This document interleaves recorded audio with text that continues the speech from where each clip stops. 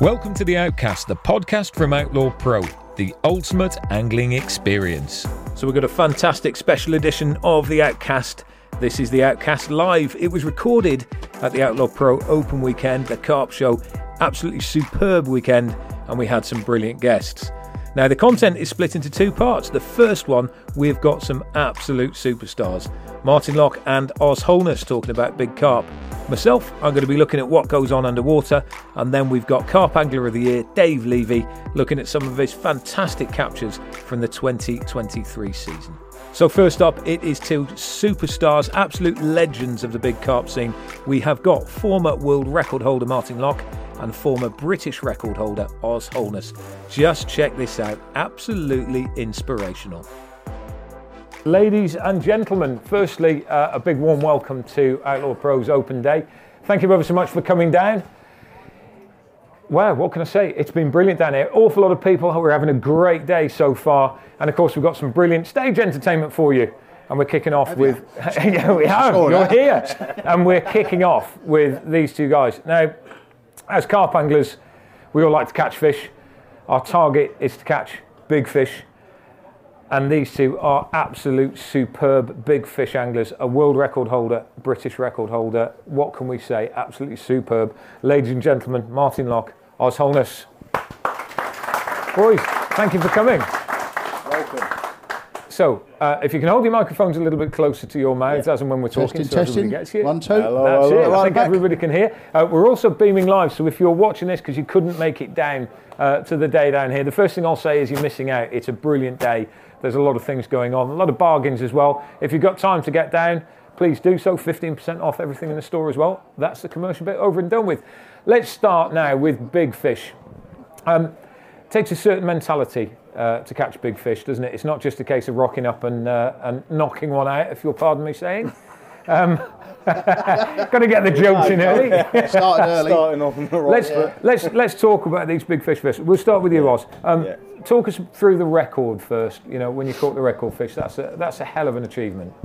Yeah, I mean, you know, it was a known fish, and certainly at the time, you know, it was a well documented carp, chased by some of the best anglers in the country. You know, there's people travelling down from all corners of the UK to target that carp. It was a giant, you know, a bit of a what you call a freak of nature to some degree, yeah, I mean, it was on my doorstep as it happened. You know, I'm a Kent lad. It's always handy, isn't it? And it makes it handy. And you know, I'd always had a great love for you know, all the angling history that had gone on in the past. You know, I'd read a lot of stuff about people like Martin and what have you, and another guy that had targeted big fish across the county and the country, sort of thing. And I had a good mate, Paul, that introduced me to the school pool, which had a big carp, a well-known carp at the time called She, and I was lucky enough to catch that after a few years, and that set me off on that big fish journey, I suppose. So to then have a carp that had rocked the British record within half an hour of my house, I was like, you know, you'd be mad not to have a go. But you know, I watched that fish grow. I was part of that journey from the very beginning. But I was a young man then, and it was a bit too much for me to sort of take on board. You know, there was only, I can't remember, 17, 18 carp in the lake at the time.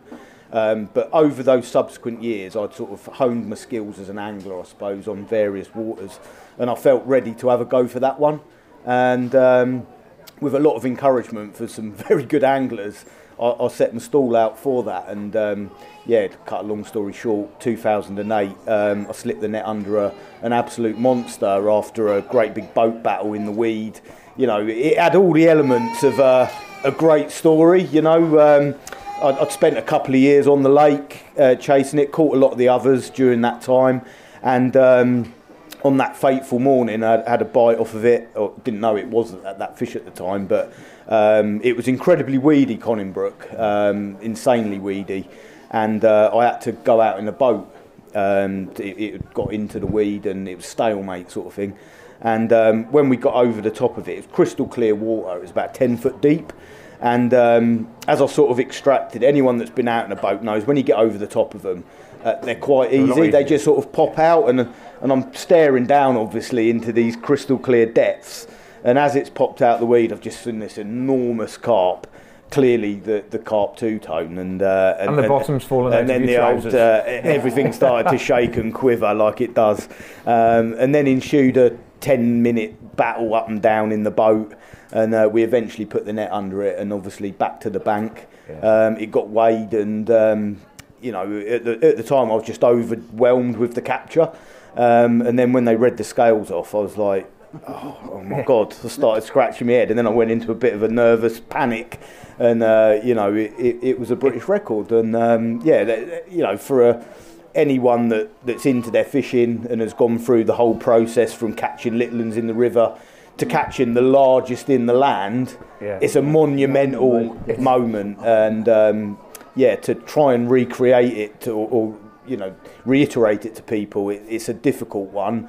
But I think everyone can understand that's a monumental moment in your angling, and like Martin knows. Once you've had all the boys been round, and you know, you've had the pat on the backs, you've had the beers and whatever, then you get that time when everyone's gone, and you get that time for reflection, sitting on your bed, you think, fucking, what just happened? Absolutely. It's like that. And it is just like what Martin said, you know, all that furore, everyone's gathered round because they all want to be part of the moment, and then they all drift away, and there's people packing up, and I remember everyone went home.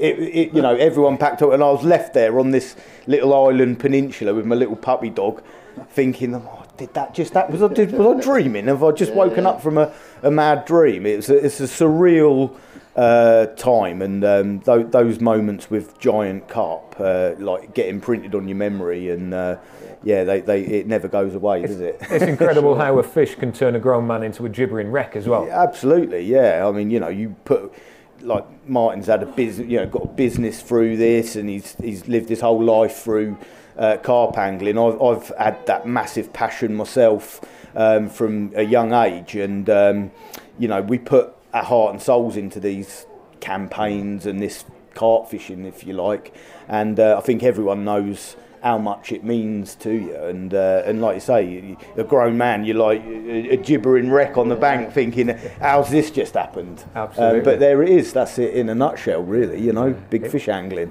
There's a lot of dedication goes into the same chance of doing this, no matter who you are. It's just, I think the word comes out, it's determination, isn't it? Yeah, absolutely. You've got to be absolutely focused. I don't care what my mates are catching on the lakes down the road. I know I haven't had takes for a little while. Keep your confidence up. Yeah, what I'm doing works. And single-mindedness. Whatever the weather. That's right. Might not have been a fish out for a couple of months. Bang on. It is a bit poxy. Fed up with these dark evenings. However, what about if I get that one chance now? Yeah. And that's when you just keep going and going and going. Put everything else out of your mind. Let your mates carry on catching what they're catching. That's it. And eventually, you know, no guarantees of it all, but you can't catch them at home, as the saying goes. It's never true, is it? Absolutely. Put yourself out. That's the voice of many years of experience there. You know, there's no doubt about it that resilience, however you want to take that, is part of the deal. You know, you've got to have a mindset and a focus to go through the hard times, because certainly chasing a lot of the rarer, bigger fish, you're going to go through a lot of blanks. It's just part of the deal, isn't it? A lot of different weather, a lot of scratching your head and doubts creep in and all that, don't they? What am I doing here? Times in there, Someone else has just got 40 down the road. Yeah, that's right. And it's fishing down there, and there's always that distraction. Right. You know, consistency and single bloody mindedness is the thing. Motivation's one thing, but we can motivate ourselves to do all sorts of things. Selfishness as well. Absolutely. Families suffer. Everything suffers. The weather's right. I can't stay in here now. I've got to go. Yeah, the weather's not right. I'm going anyway. I agree. Yeah, I've always said that carp fishing is, you know, certainly, you know, there's different facets to carp fishing, isn't there? We all know that different sort of ways people go about it, but certainly dedicated, focused big fish angling is incredibly selfish pastime, without doubt. It goes past the point of no return, doesn't it? When you put in so much time, you can't never let it beat you. You have to keep going and going and going. So there's no guarantee when you're going to catch it, but bottom line is when you do, it is one of those. I mean, no disrespect to any big fish angler, but if you look at all of the big fish anglers that the country's produced, they've all been lone wolves. They're never social anglers, because you two know that if you go fishing together at the same place for the same fish, there's a chance that he might catch you. Well, that's it. So you're competing at the end of the day. There's normally them big fish are going to come out once or twice a year, normally a springtime capture and an autumn one maybe or whatever. And if I'm fishing on a lake with him, or I know he's on it, I'm on it. We're competing, and there's only maybe one or two chances. So you've got to do your own thing, and I wouldn't be telling him too much, that's for sure. They're never going to be there. What time are you getting down there? 3 o'clock in the afternoon, because damn well he's going to be there at midday.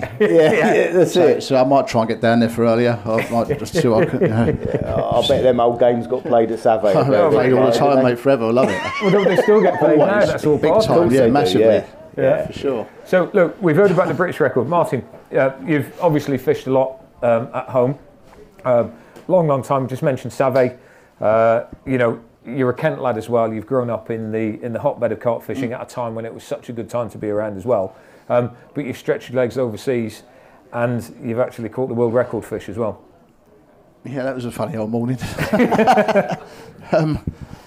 Like yourself, we've gone further and further afield chasing the adventures, haven't we? And that's what they are. They're adventures, not just sessions. The build-up to everything, make sure you got it all right, loading the vans, making sure all the travel sorted out. I could go on forever, but that particular session that we're talking about was the one where I shouldn't have even left the house, really. There was 6 inches of snow outside. New Year's morning, well, the kids at home, they're all right. They've had Christmas, they don't understand New Year. Whatever, that's my Christmas, I'm going. So me and another lad, Nigel, and Paul Brooks, Brentwood lad, jumped in the van to do the old yearly January rainbow trip. Now, you're not going to get many, if any, but the chances are you get a decent one. And either way, that time of year, wherever you're fishing, they're all memorable because it's so, just adverse conditions all the way through.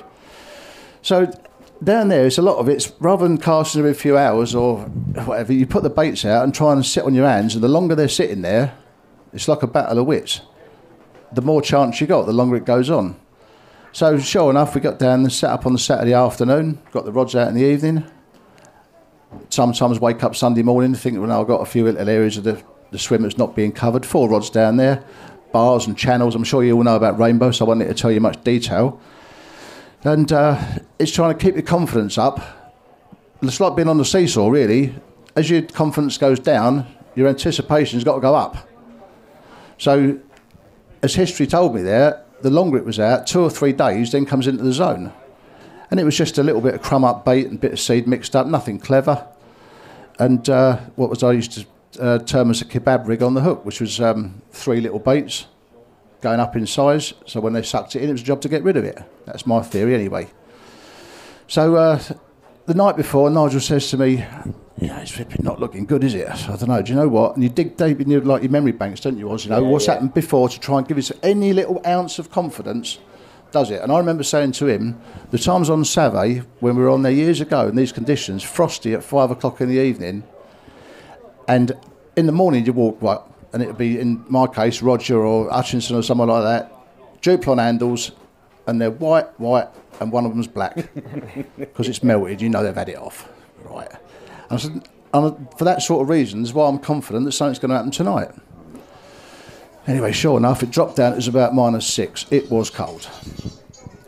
About 6 in the morning. No, I'll tell a lie now. Backtrack, it was a long while ago, 2010. You must know about the line biters we do. They work like swing tips hanging off the rod. It's just like a dough bobbin, if you like. They're maybe the 15, 20 feet off. And what happens, you get these line biters start bouncing, but you don't get a bleep. When you do get a bleep, you really have got something in the area you're interested in, so like experience told me. Anyway, 2 o'clock in the morning, out the blue, flat calm, 1 bleep. Looked out, I thought there's something around there for sure, because this hasn't happened yet, and it's been windy and nothing's happened in 3 days. Whatever. So 1 eye open, 4 o'clock, 2 bleeps. Now I can't get back to sleep. Drifted away. At 6 o'clock, 3 or 4 bleeps and the rod tip's doing that. Right, that's it then, here we go. I remember getting out with Nigel in all seriousness saying, this, Nigel, is why we come here. And I don't care. I remember saying to him the night before, I don't care if it's a 10-pounder. Anything this week will be the one. Anyway, I'm fishing about 120 yards out in the boat. Jumped in there. Started winding up to it, just keeping a bit of tension on. Just in my T-shirt and tracky bottoms. The cold didn't affect me at the time. There was too much adrenaline, too much in my mind what might be on the other end. And because of the snags in there, you used 10 metres of leader. They're 80 pound unleaded. Tied to the braid, it's bulletproof. So I get above it, and it's snagged in there, but the leader isn't on the reel. Whatever happens now, I've got 10 metres to play with. It could be in a circle around, it might not be on or whatever, but I haven't felt it not on. And I started bouncing the rod, thinking of the trick there was if one got in the snag, I've got a H block, with the old lead U shape, and the idea being you can undo it, throw it around, and the lead will hook up the line. And if you hook a snag, the lead pulls straight, and you just do it again. And that's what I'm thinking is going through my mind. I thought, I don't really need this aggro. It's pitch black, freezing cold, and whatever. So I bounced the rod a few times. All of a sudden, it's come free. I wound up, and the leader's on the reel. Thinking, right, we're off now. And it didn't. None of that going on. It was just a real slow pull down to the left. Whatever I'm attached to it is. So I thought it was a tree trunk. There's a few of them in there, big dark old things that have been there 100 years. And when you got a fish in the weed and you're pulling, and it doesn't feel like it's moving at all. But I can see the silhouette in the trees just about moving. I thought, that's moved 6 inches. It's coming up. It's right directly below me. And I really did think for that moment it was a big stump of a tree. But the rod just slowly pulled down to the left. Fucking sure. And all of a sudden, there it was, laying on the surface. Fucking hell. Right. So now I've got to get the net out. And I always find it easier in a boat to sit down and net them. I see people standing up, you're at 45 degrees. If you sit down, you can get the net further because you're shipping out like a roach pole. Only thing was, it was stuck to the boat, frosty. When I pushed it out, it felt like 1,000,000% there was a hole in that net. It was such a ripping sound. And I just remember thinking, right, whatever you got to do, you got to deal with it. Because that's happened. So out it's gone. Eventually, it's come over the front of the net. Forget all that, get the head to the block. There was too much carp the other side of the string still. So I had to get the head about a foot in front of the block. And the only time I've ever done it, I then threw the rod down and scooped him in. That way, bundled it in there really. And when someone said what it was like, I said it was because it was frozen. It's like trying to net a hippo on a tennis racket. That's exactly what it was like. Anyway, I looked at this dinosaur in the net. And I remember I never swore anything like that. Nigel was out there black. And he saw, Nigel, I said, I can't even tell you how big it is. I have no clue, but you won't believe your eyes when you see what's in this net. So we've slowly got back. It's probably a 5-minute boat journey. I just kept looking over the side. This feels like an hour. But what an hour. I mean, at the moment I put it in the net, I was absolutely shivering, freezing cold. That's when the adrenaline's taking over anyway. There he is. Got it up the bank. Did the necessaries. £94. Do me a favour. 94. 94 can't be. Anyway, we put it in the old sling, slid it out there, calmed down. Right, Alan Danau's next door, well-known Belgian angler, legend. So, right, Nigel, you keep an eye on that. Just while it gets dark, I'll walk up and see Al, let him know. So, 200 yards up the bank, strolled down and said, all right, Al. He's asleep, zipped up door, the lot. Hello, mate, yeah, I had one. Oh, good, mate. How big? I said, you getting up, are you? What's that, mate? I said, it's a nice one. I said, 42.6. I said, oh, well done, mate. I said, kilos, do the fucking maths. Anyway, we went and got Brooks. He got the owner there, Pascal. He came around. It was a tremendous morning, and obviously the best thing ever was to see it swim away. But the funny thing was, right, I'm big on achievement. I like to see when a cup final comes along, I love seeing the old ticker tape going up, because whoever's won it, whether it's your team or not, it is an achievement, isn't it, if they'd won it. And as I slid that fish back, within 3 seconds, the heavens opened and there was so much snow fell out of the air, it was untrue. You couldn't see the island. So, as my mate Mowgli said, that was the carp I was chucking down the ticker tape on you. Yeah. It 100% was anyway. It went through that day, like I said earlier, when you had the record, you can't quite take it on board, whatever. There's a million places in the lake that fish could have been. And I'm an absolute firm believer that if you try hard enough, wherever you're after will find you. Yeah, you can chase it all you like, but if your name is on it, they find you. Because why would that fish pick up my ball in the middle of 100-odd acres where it had, wherever it could have hidden? Why was that? After 3 days, it went out on a Saturday evening and landed on a Tuesday morning. Anyway, the day went on and on and on. And it's like when you're abroad, you're sitting out there. There's a million stars up there, aren't there? It's been what a day it's been. Chilled out. And Nigel's, you like you do. You have that little conversation. I wonder if there's life out there. Well, there must be. Yeah, I wonder if there's anyone carp fishing. I said, possibly. I bet none of them looking out there's ever a 94 pounder a day. Fuck it. And that was the end of that. So yeah, it was a moment. But yeah, I was just trying to say, true believer. If your name's on these fish, you try hard enough for them, put yourself out enough, they will find you in the end. But you just got to keep believing, haven't you? Meant to be on the theatre of dreams, mate. Simple as that. Fantastic. Yeah. Look, both of those stories deserve a round of applause for a start. Captivating listening to. I've got someone could reward me with a bottle of water, could they? People got mouth dry. Yeah. I've got goosebumps listening to that. It's just because whatever you're chasing, a big fish. A big fish to you is a big fish to you, whether it's a 20 pounder or 30 pounder. If you've not caught a 30 pounder, that's a big fish. Yeah, it's all relevant to what you're doing. Yeah. Absolutely. 70s, 60s, 50s, 90s even. They're huge fish, but your target is your target, so you'll get that feeling whatever your target is. Absolutely superb. Let's talk about the magical weapon that is obviously the thing that you need to go out and catch big fish. Because there's obviously a widget that you can get, isn't there?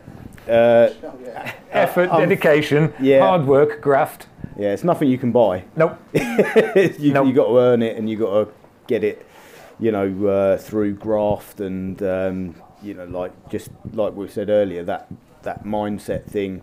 You got to put yourself through that type of scenario. Cheers, man.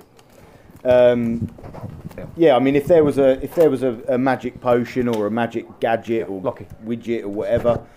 We'd all be singing off the same hymn sheet. We'd all be on the same level playing field, and unfortunately, it's simply not the case. We can all use great bait and good solid tackle that we've got available these days and have had for a number of years to put things in our favour. But you've got to have an element of watercraft. You've got to have an element of drive behind you with your fishing. So there's no getting up in the morning like on a morning like this morning and it's chucking it down with rain thinking, I'll go tomorrow. Tomorrow's no good. You've got to take every opportunity and drive through those hard spells and rack up the knowledge only comes with experience to a certain degree. And as Martin said, why did that fish pick up that particular bait? And well, I know that Martin would have put himself in a good position and placed his rigs on a good spot and have good bait and a rig that will catch carp because he's got confidence in what he's doing. Number one. And confidence in the rig, and he'll have caught carp on it before. So when he does hook that fish of a lifetime, he knows that by hook or by crook, unless something goes drastically wrong, that's going in the net. Yeah. You can't always account for a giant, a big problem, a big weed bed or a big snag. You can do your best to avert that disaster, but sometimes things go wrong.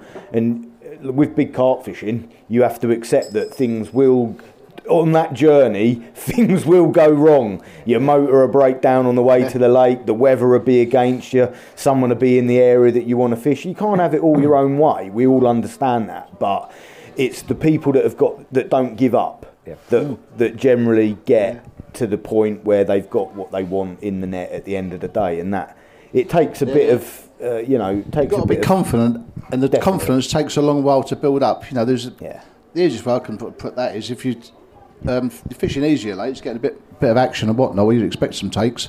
That's enough confidence to know that your rig's working, your bait's working. Then when you go to a lake with a bit of a tougher challenge in it, then you haven't got that to worry about because it works everywhere else, so why wouldn't it work here? And that then leaves you just chasing the big one until it finds you. Yeah. In a nutshell, it's a bit harder than that, but that's kind of the basics of it. Yeah.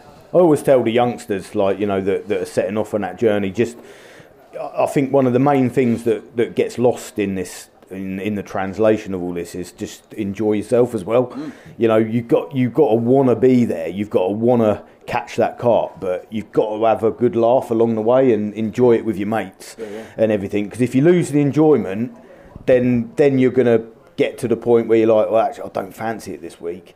Whereas if you're enjoying it and you've got the motivation and confidence, then it all becomes a big melting pot of loveliness, and then you want to go carp fishing all the time because it's a great thing to do. So I think the effort, especially like times like now, you know, for the next 6 weeks in particular, that's when the effort level's got to be ramped up even more, isn't it? There are periods where you've got to make at least 99% effort all the time, but there are times where we need 110% effort. And you know, if you've got that target, the spring is definitely, you know, if I hadn't have been here today, I drove back from Reading yesterday, but I'd have still been sat there. Yeah. You know, luckily with the blessing of my missus. It's the unknown, isn't it? Having the big fish a lot of time haven't been out through the winter time. It's what will they be with maybe a few extra pound of spawn in them or whatever. You know, it's just the first time out, first time capture. Yeah.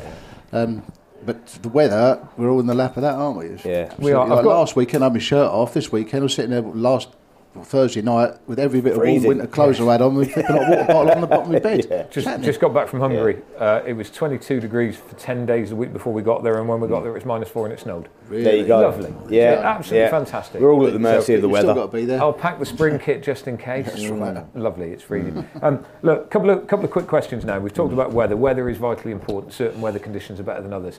I'd like to talk about moon phases a little bit, because I don't understand moon phases. Do you believe in moon phases? I'll just go fishing. That's it. Yeah. Okay. End of. Well, I mean, does anyone understand moon? You say you don't. I don't think anyone does. There's no precise scientific reasoning behind what has happened or what does happen through moon phases. At the end of the day, if you get to fish a Friday, Saturday night, you go fishing Friday, Saturday night. If it happens to fall on a full moon and the big one comes out, great. I've caught a lot of big fish that have happened to fall on the full moon phases, but I'd have been there anyway. It's a real difficult one. I think don't get too wrapped up in all that. Just go fishing. I remember when Tim Paisley was talking about that a few years ago. Crowe added them up, worked out, went through all the captures of the last year or two before, and in each quarter of the year, it was like 24% this one, 26. 25 and 20, whatever. It was all really equal. It was Carp. When you catch them in the daytime as well. When we were at Carp Talk, and with Crowe in particular at Carp Talk, over a 12-month period of time, they logged every single catch report that came in to work out whether or not there was any correlation with the moon phase. And there wasn't. Like he says, it was 24% all the way through. But there was one thing that was absolutely conclusive.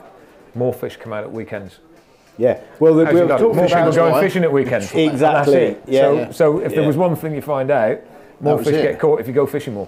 See you later. That's it. That's the lot. Everyone's obsessed with it these days, and you find, especially on some of the big fish waters around the country now, leading up to a new moon or a full moon, literally every swim's gone on the lake. The fish have got nowhere to go. There's baits and rigs everywhere. And that's why the chances of the big getting caught suddenly rises massively. So, the correlations are what they are. Me and Briggsy have something called a coffee time carp. Okay, I don't know if you believe in this as well, but the coffee time carp is normally a half decent one. Yeah. So you've got bite time, and bite time is when you're going to get your bites. And you know, the bite time might be an hour before dark into 2 hours into dark. It might be 2 o'clock in the morning. It might be that bit around about dusk. And then you've got that normally crap period between 11 o'clock in the morning and 3 o'clock in the afternoon, where especially if you're on holiday, that's when you reel in, go for a shower, go to the pub, do whatever. The amount of times that completely out of the blue there'll be a bite, and it's a good one. And it seems to be the best one comes out of the blue at the wrong time. And, you know, that's a prime example, isn't it? I'm not leaving the lake during bite time, but actually big bite time can be any time. No, I really leave my rods all winding. That's it. Very rarely. There's certain exceptions, but not many. No, I certainly think, there's a thing whereby, certainly on some of these pay lakes or whatever, where people go and they all go for breakfast the same, everyone reels in at 9 o'clock, go to the cafe. Or whatever. If all those lines come out of the water, you see it on the hardest lakes, you see it on day ticket waters. Once all those lines come out, the fish start showing over the baited spots, and the one guy that decides to stay behind or whatever, he'll get a bite. It's been spoken about a lot, certainly recently as well. Those particular periods where people go, do you know what, we're all going to reel in and go for a look around the lake. The lines come in, those bigger, warier fish will certainly take advantage of that scenario, without a doubt. It's just there's too many examples of it to not be the case. Well, let's look at Big Fish Thursday, because Big Fish Thursday's become a thing Because it's been a struggle up until Thursday. Everyone's hanging out for me. I've got to get one today, otherwise I'm going with nothing. At Rainbow Lake, it started at Rainbow Lake Big Fish Thursday, didn't it? Because the amount of big fish that come out on a Thursday was crazy. Yeah, it was, but that's one I do think it's just everybody's either lost the will to live or they've tried a new spot. Enough. It's just, it's your last chance. It's like anywhere you go on holiday, you're doing the week. It took you a little while to suss it all out a lot of the time. And by Thursday, that's it. My traps are set and they're staying where they are. Yeah. So maybe that's why it happens. I don't know. But there's definitely something in it. Quite what the reason is, but there's a lot of big fish for Thursday. Well, has anybody got any questions that you'd like to ask these two? We're more or less there now for our first show of the morning. It's been absolutely fantastic having you on. Any questions anywhere? I'm going to come up with one. If you were going to go fishing tomorrow for... I'm going to say a big fish, but let's say you're going to catch a 30-pounder. You want to catch a 30-pounder, not you're going to. You want to catch a 30-pounder tomorrow. What would be your tactics? How are you going to start? What would you do? Because a 30-pound fish is still a big fish. What would you be doing? Well, firstly, pick a lake that's definitely got 30-pound fish in it. This is always the most important. If you want to catch a big one, you've got to go to a lake that's got a big one. Yeah. So that's your number one rule. Secondly, is use your right. Is look for the fish. Everyone that I speak to, social media or shows or whatever, they ask, how do you do this? It's like the most important thing is location of carp. You need to be where they are or where they want to feed.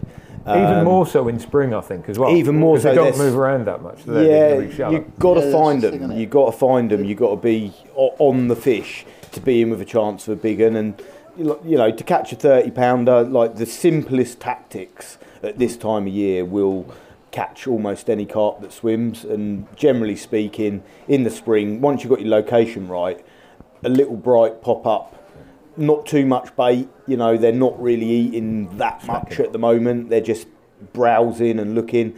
The biggest carp in the land get caught on a pink pop up at this time of year in the right sort of place, shallows by the reed beds, that type of thing. But that's how I'd approach this time of year for a 30-pounder personally. Yeah.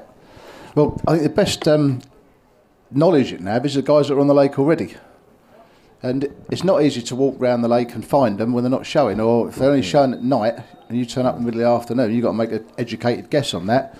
So generally, most people got a little bit of a network of what's going on. You can call someone who's on the pond already, and plus it's Sunday tomorrow, so they'll be going home, and just find out what's happened and where it's happened. And it's not a case of jumping into dead man's boots. If that's where the fish are being caught and they're not moving around too much at the minute, over a period of a few weeks, there might be one area of the lake, one end, middle or whatever that's producing them. Don't be scared, go in there. Yeah. So the number one thing is do what you were doing that you're confident with, start off on that and see what goes. But local knowledge is the one. Ask questions. If they're not really showing something. Ask questions. Yeah. Local knowledge goes an awful long way. Yeah. Fantastic. That's all we've got time for. Gentlemen, thank you ever so much. Yeah, thanks for listening. Ladies and gentlemen, everyone. Martin Locke and Os Holness. Brilliant. Next up, well, it's me, and it's always tricky introducing yourself, but obviously I spend a lot of time underwater. And what we're going to do now is we're going to look at a few myths, bust them, and look at a few things that are going to make sure that you catch more carp with a bit of underwater knowledge. Here we go. Well, we're off again. Another show down here at Outlaw Pro. Been a brilliant day so far. Hope you've all enjoyed it. And we're going to be looking at a few things underwater. This is going to be a questions and answers as well as a little bit of a discussion from me. Hello there. So if there is anything that you want to know when I'm talking, just shout out at any stage. Any questions at all of what you're seeing, or if you've got anything going through your mind that you think, you know what, I'd like to know a bit more about that, do let me know. So let's crack on. Understanding underwater. There's a lot goes on below the surface. Sometimes it can be a little bit of a maze and a minefield. But the key thing is starting to be as simple as you possibly can. If you start at the beginning and work your way to the end, that's the best way of doing things. A few fish first and foremost. So we'll get some fish just to show that I can catch the odd one or two. That is my first double in 1987. There's a 20-pounder that I think was in 1989. That's a 30-pounder. That's one of the sought-after Colne Valley Commons. There's a 40-pounder, again, another real sought-after one. 50-pounder, that's called the Ace of Spades, real black, cracking looking fish. There's a 60, That was from Cassian. That's called Bernadette. That was one of the most sought after fish in the world at the time. There's a 75 pounder. That's me PB. And just to complete the set, there's a 70 pound common as well. So there's a few fish. Right, we can catch them. That's it, no more fish. This isn't about, look at me with a big fish. This is about this now, understanding underwater. Now, I started diving probably 25 years ago. And everybody likes to dive in clear water, warm water, have a look at beautiful coloured fish. Not for me. I like to grub around on the bottom of muddy lakes trying to work out how rigs work, and more recently looking at how fish behave. I've had some quite interesting experiences underwater. This obviously isn't fresh water, this is salt water, and when that thing's coming at you from around the rocks and then it smiles, it's quite interesting. I can tell you that is probably from here to the telly in front of me. So very, very interesting, but fortunately I'm still here to tell the tale. So, one of the most important things, if you want to improve yourself as an angler, one of the most important things is understanding the carp and its environment. If you look at any military strategist, they need to know the lie of the land and who they're going into battle with before you come up with your tactics. A lot of people think, right, I'm going to fish a PVA bag, but you might be doing that for the wrong reasons. If you understand the battleground and also what you're trying to achieve, you'll fish a lot better. So, audience participation time. Let's understand the aquatic environment first and foremost. This is Horseshoe Lake, very clear water. I am probably 5 yards out in front of the peg. Eyes at water level. Obviously there's a person stood there with his hands in the air. When I go underwater, do you think I can see him? Let's have a show of hands. Who thinks that I can see him? Who thinks I can't see him? That's a yes or a no answer, and 4 or 5 people haven't answered either of those yet. There isn't a third option. There isn't a third option. It's either yes, I can see him, or no, I can't see him. So, can I see him? No. Bit of ripple on the surface. Now, we all know from surface fishing, when there's a bit of ripple on it, it's great, the fish can't see it. When that surface is disrupted, it's very hard to see out. If you look really carefully, you can just about see a bit of disruption on the hands. So when there's ripple on the water, it's a lot easier getting close to fish. What happens when it's clear? See, completely different. That's not the same place, that's a different place, but you can see when someone's silhouetted and there's no ripple on the water, that person stands out like a sore thumb. Interestingly now, let's think about another military tactic, camouflage and concealment. If you want to blend into something, you camouflage yourself against it. If you want to stand out, you go a different colour. White sky, grey sky, dark person silhouetted. Camouflage is brilliant, as in camo clothing, real tree, etc., etc. Green, it's great when you've got trees behind you. But when you've got sky behind you, actually the noddy that's walking around in a white t-shirt is probably more camouflaged than you are because he's blending in with the sky. And if you think nature has the answer to everything, one of the most successful waterside predators is a heron. If they are seen, they don't eat. So they have to camouflage themselves up a little bit. And if you think in the UK, they're grey and white to match the clouds above. So just if you want to blend in, just think about what's behind you. And that's a prime example of it. The other thing now to understand is what the bottom looks like. Interesting dive, this one. I was in a lake called Kingsbury Water Park in Birmingham. Loads of fish coming around, and I wrote my name in the mud, and a week later the fish had rubbed it out. So where they're coming in and looking for clay, particularly at this time of year, clay is a really, really good source of finding where the fish are. They like to be up in the water, but they're always rooting around for clay. So if you find clay on your lead, it's well worth looking for. The other thing we all like to look for is bloodworm, and this is a picture of Linear, the bottom of Linear. You can see these little craters. Looks a little bit like the moon. Little craters on there. This is where bloodworm live, in the bottom.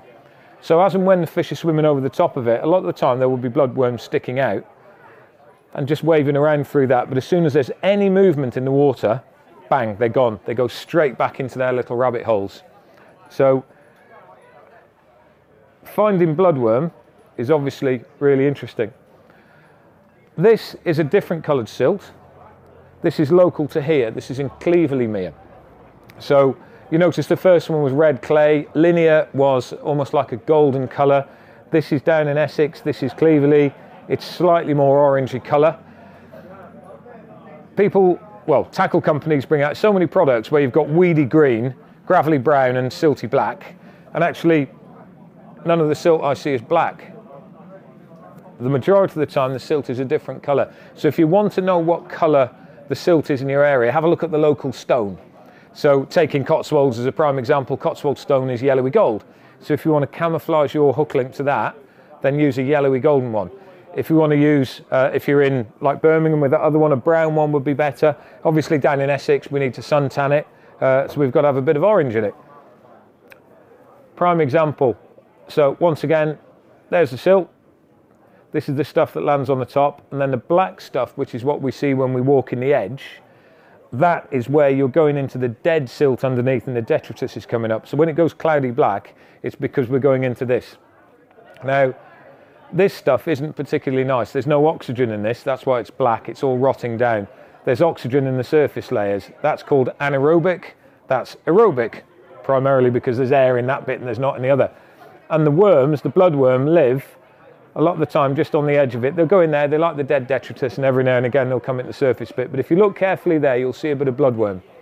So normally that bloodworm is within 3-4 inches of the surface. It's not normally a lot deeper than that. So if you've got really, really deep silt, the fish aren't diving right into the bottom of it, they're just going into the top and picking it up.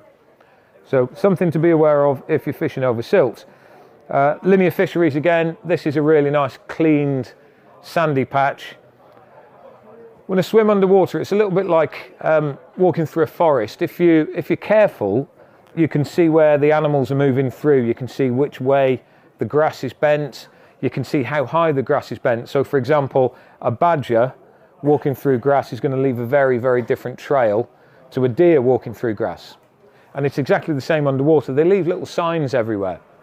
So this is a prime example of a feeding spot where they're going down to get into the clay. Underneath that clay will be a little bit of gravel, but that's a lovely polished spot. So this is the sort of thing that you're looking for. Now that would be a little indentation, maybe 6 inches if you're going laterally at it. But if you can find something like that, again, it's clearly a feeding spot. It's not that big. So being able to be absolutely accurate with your casting, to be able to find that spot time and time again, that's how you're going to get bites off the same spot. We'll have a little swim. Oh, excuse me. Don't know what's happening there. Where are we? That one. Let's just play this little bit of video now. This is a prime example of accuracy. So you've got one really nice sandy spot. You can see the white bits on it. That's gravel, and it's also shells. So little white dead snails. This is raspberry. But that spot was probably about the size of a car bonnet. Elsewhere around it, effectively it's death if you cast into that. Your rig's going to bury in this horrible weed. It's not nice weed. The fish aren't feeding on it at all. There's lots of rubbish everywhere. And that one spot, if you got on it, you got a bite. If you didn't get a bite, if you didn't get a bite, the chances are that you went on the spot. So I can't express enough how important it is. Even if it takes you 50 casts to get on that spot, make those 50 casts. Because if it's not there, you're not getting a bite. Not on certain types of rigs anyway. You've got to adapt your rig. But obviously, if you're fishing the right rig for that spot, that's exactly where it needs to be. So it's worthwhile making that effort to get on the spot. This to me was a real eye-opener as well. Just want to talk about noise underwater. We all know about carp being quite spooky. Cast out to them, if you don't stop your lead on the way in, it hits the water and it makes, you know, that real big banging noise when it goes in.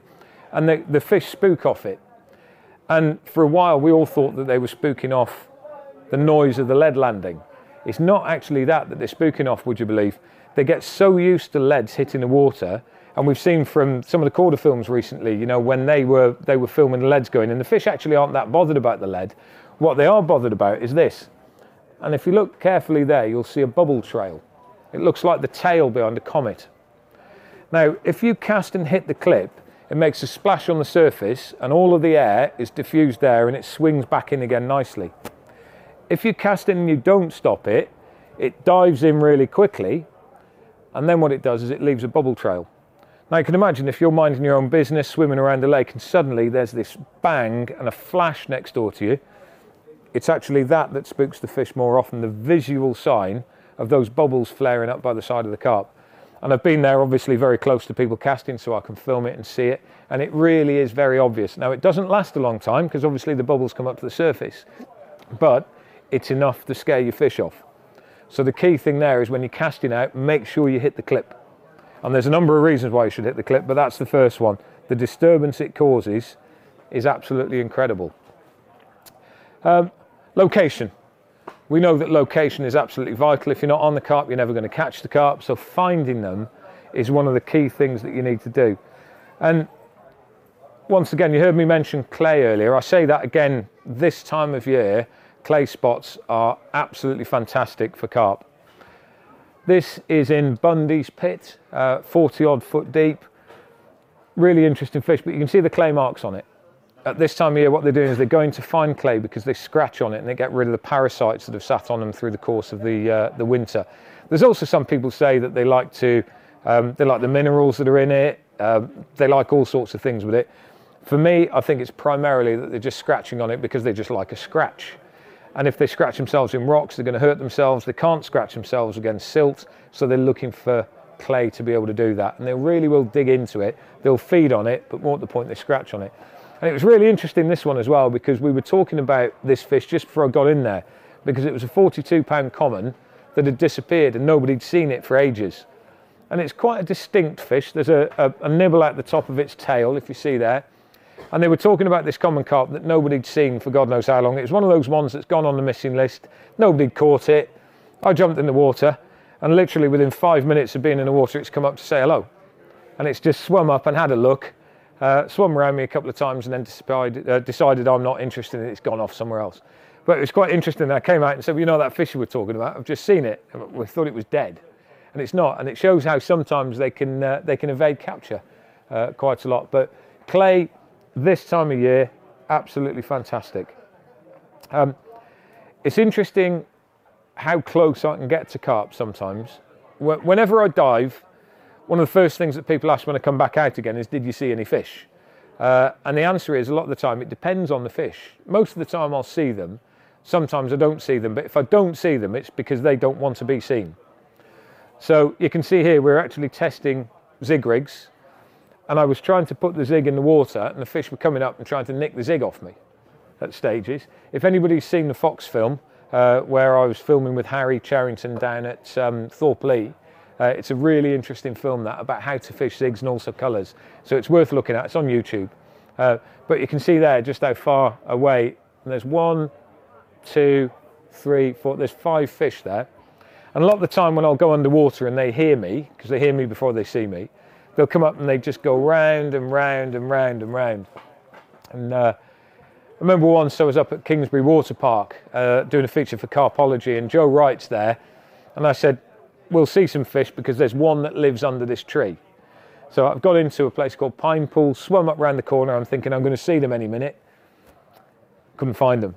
I'll see them. I really will see them in a minute. And I just couldn't understand why these fish weren't there, because they were always there. Anyway, I've got out. And I said to Joe, I'm sorry, I couldn't find any. He said, well, they were all behind you. He was climbed up a tree, and literally I'd got in, and it was like the Pied Piper. There was about 20 fish swimming on my tail, all following everywhere because they were inquisitive, but they were a little bit wary. And it's really interesting, the conditioning of these fish sometimes. Like, all of them have different characters. If I was to describe fish as an animal, they'd be bullocks in a field. So, you know, you see 20 bullocks in a field, you walk to the field, 15 of them will come and have a look. 5 of them will stay on the other side of the field, not be interested. Of the 15, there'll be 5 of them that are cheeky and come up to the front of the gate. And of those 5, there's probably 1 or 2 that are the kings of the field. And they're the ones that will come up, and they're the ones that will sniff you. They'll stand there. They won't move back again. Carp are exactly the same as that. And I do laugh when I hear uber god carp tigers saying all the fish are doing this, all the fish are doing that. They start there in the morning, they swim 3 times around the barrel, go up to the point and do this, that and the other. They don't. They might think they do that, but they don't, because all of these fish are different. They've all got their own individual characteristics. They all do their own thing. They might sit in a group and do the same thing at certain times, but so many times I've seen individual carp have individual characters. That will help us, because if you're trying to target a certain type of fish in a certain place, learn about that fish. Don't learn about the rest of them. Learn about that one, because it will be a creature of habit. You know, Rob Malin wrote a book years ago called Basil's Bush about this one fish called Basil that lived in Yateley, and it lived in the same bush. That's where it was all the time. It might not have fed there, but it lived there. And I've seen that so many times where they'll have an area where they sit, they'll have an area they feed, there's ways that they behave. I think this is a video. Really interesting story. This is Raisbury, and the big one that you've just seen was a fish called Not Mike's Pet there. That's 52 pounds, I think, now. And again, look at the clay on him. So spring last year, year before last, had a little bit of a dive, and it was really interesting how he gave himself away. So he's within arm's length of me there. He's come up off the bottom, he's had a little look around, and he swum with me there. But I was on the surface going over the top of some snags thinking there might be some fish there, and suddenly a bubble appeared. Literally just one bubble popped up off the bottom and floated past. So I thought, oh, that's quite an interesting one. Where's that come from? So I've looked down, I can just see the shape on the bottom, very well camouflaged, because if you look down on carp, they look like the bottom. So I've looked down, and literally as I'm looking down, again, crystal clear water, he's farted. And another bubble's come popping out, but it came from the back end rather than the front end. So it's just a funny story. So, you know, the way that you find Mike's Pet in Raisbury is just look for the fart lines. So yes, there we go. Bait and experiments. A couple of little points. One of the questions that I used to get asked a lot was, how long does a pop-up? And also, you know, will it stay up in 10 foot, 15 foot? You know, how does it work? How do pop-ups work? Basically, a pop-up will stay popped up until it's either saturated with water and the air's gone out of it, or alternatively the air pressure above it, the water pressure and the air pressure combined, take the air out of it. So we'll give an example. This is what happens when you put your bait underwater. This is a bottle at the surface. That's standard bottle full of air, and then when I go down to 10 metres, so the next picture will be 30 feet, that's what happens to it. It gets crushed. So it's not water pressure pushing down, it's literally like a bear hug. Everything hugs it, or the pressure hugs it, and it squeezes the air out of it. So the deeper you're fishing, the more buoyant your pop-up needs to be able to stay popped up. It's important, particularly if you're critically balancing your bait, because obviously you want to have a nice critical balanced bait. What you don't want is it to get down to the deck and it to lie on the bottom. So be aware that if you're critically balancing your bait in the margins, but you're fishing in 25 foot of water, the chances are it's probably going to be an on-the-deck bait down there rather than a pop-up. But the long and short of it is that most pop-ups are pretty good now, especially the more modern ones that have got glass particles in it. They're half decent. Maggots. Let's bust a myth about maggots. If you're fishing maggots, the best place to fish them is over silt rather than under gravel or on gravel, because as soon as they're on gravel, they basically crawl into the cracks and into the stones, down under those stones, and as a result, you lose sight of them.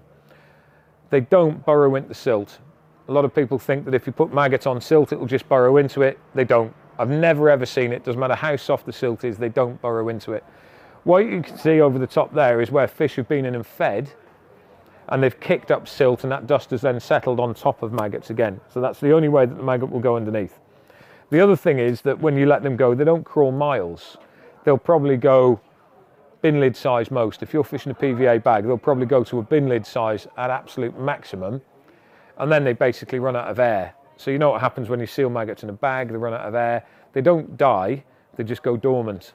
And that's basically what happens with these things as well. They'll crawl out from a bag to about a bin lid, and then that's about it. But they definitely don't burrow in the silt. Again, that was a bag. So you can see the pink pop up there. That was a bag. Obviously nothing's fed on it, but something's fed in the area because you can see all the dust all over the top.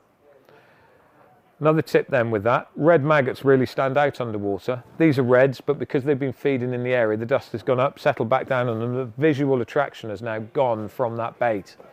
So little and often topping maggots up now and again is much better than putting a big pile in and sitting on it, because when they do come in and feed, they'll just cover them back up again. Again, similar sort of thing there. You can see how far they've crawled off. That was a solid bag of maggots. I like fishing a nice pink bait over the top of it. We come on to a method now that is one of the most deadly methods at any time of year, but particularly in spring, and that's zig rigs. Let's have a show of hands. Who regularly fishes zig rigs? 3.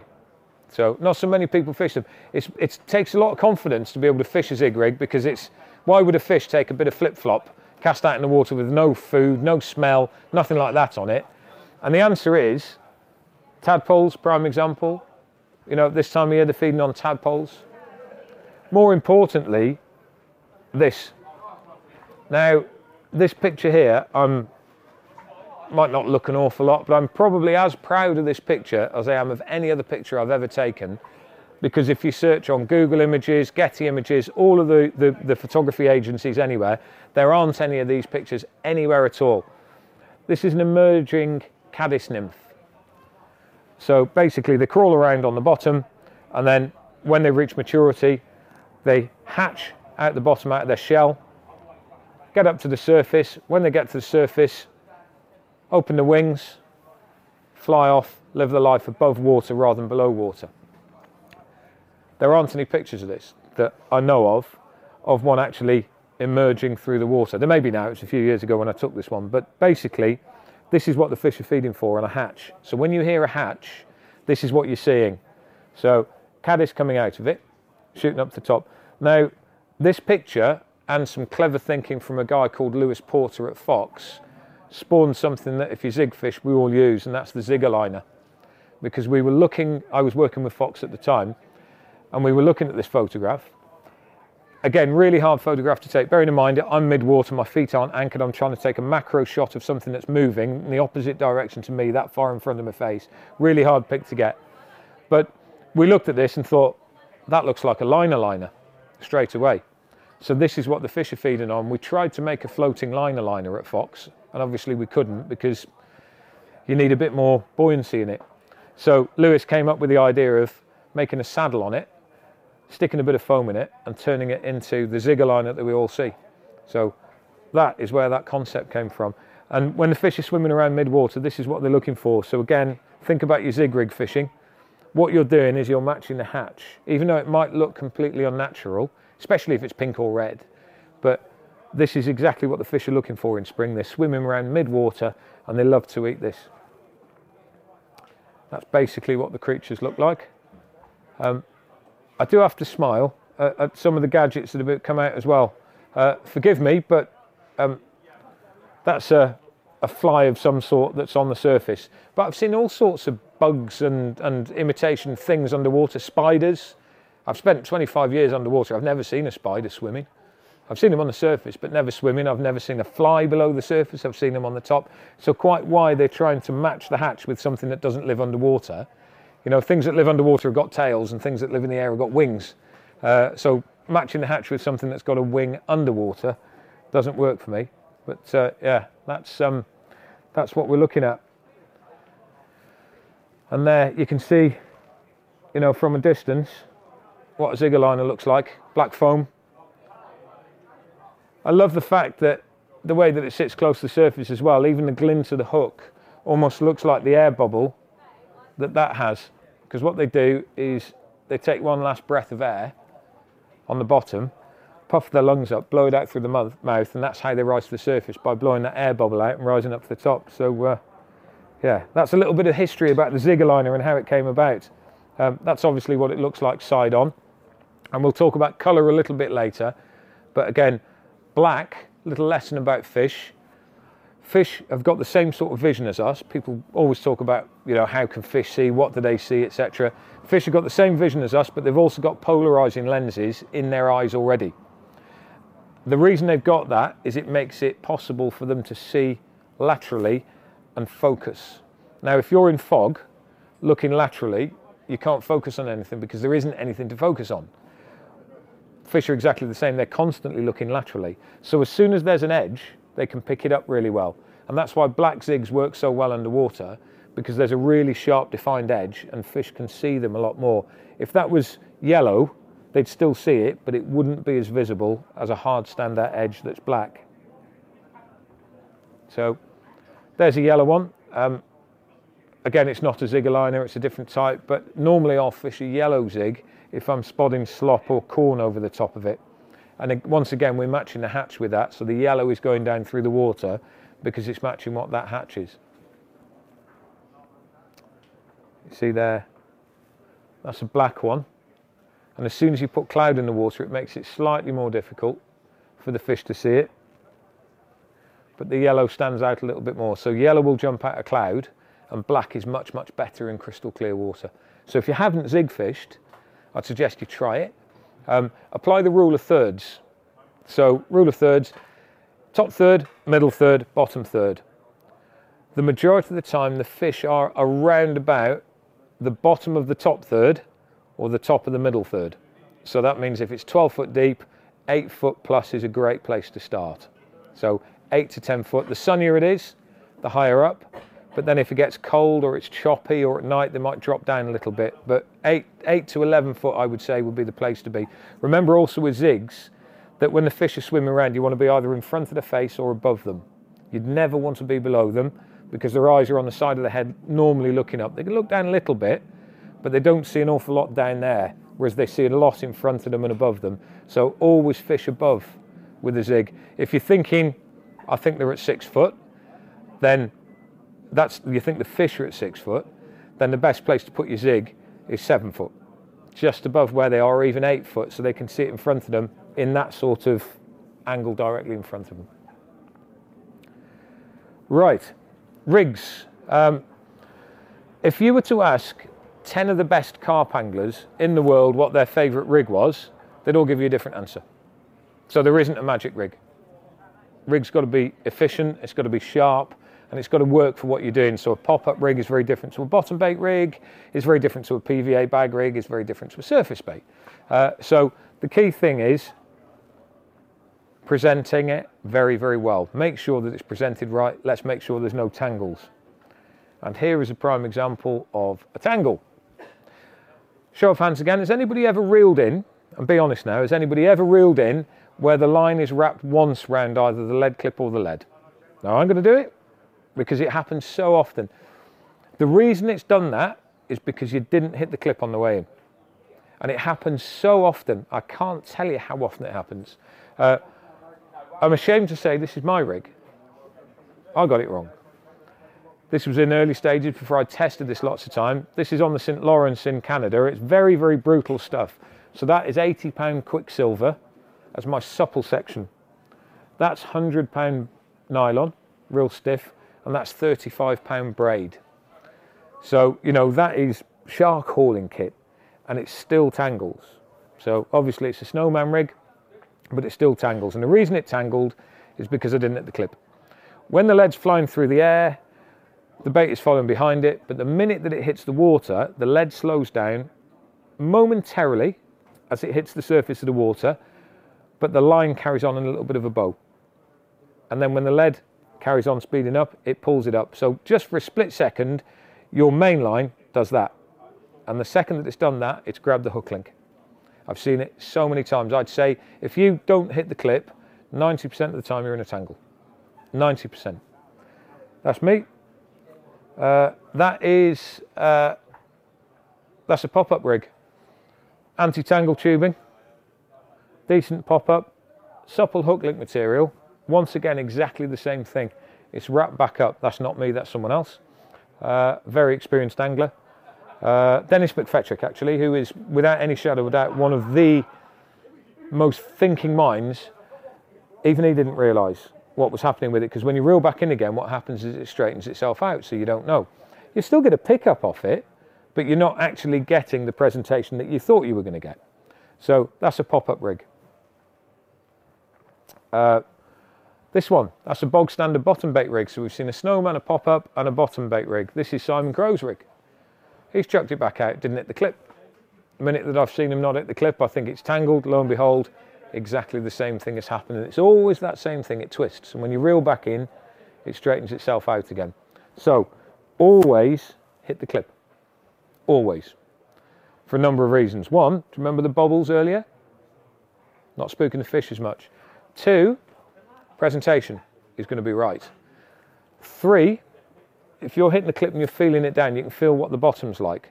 If it lands with a donk, you know you're on hard. If it lands with a thud, it's soft. If it's squidgy, it might go into silt. Or sometimes you don't feel it at all. And if you don't feel it at all, the chances are it's weed. Okay. But either way, it's really important to hit the clip and feel the lead down.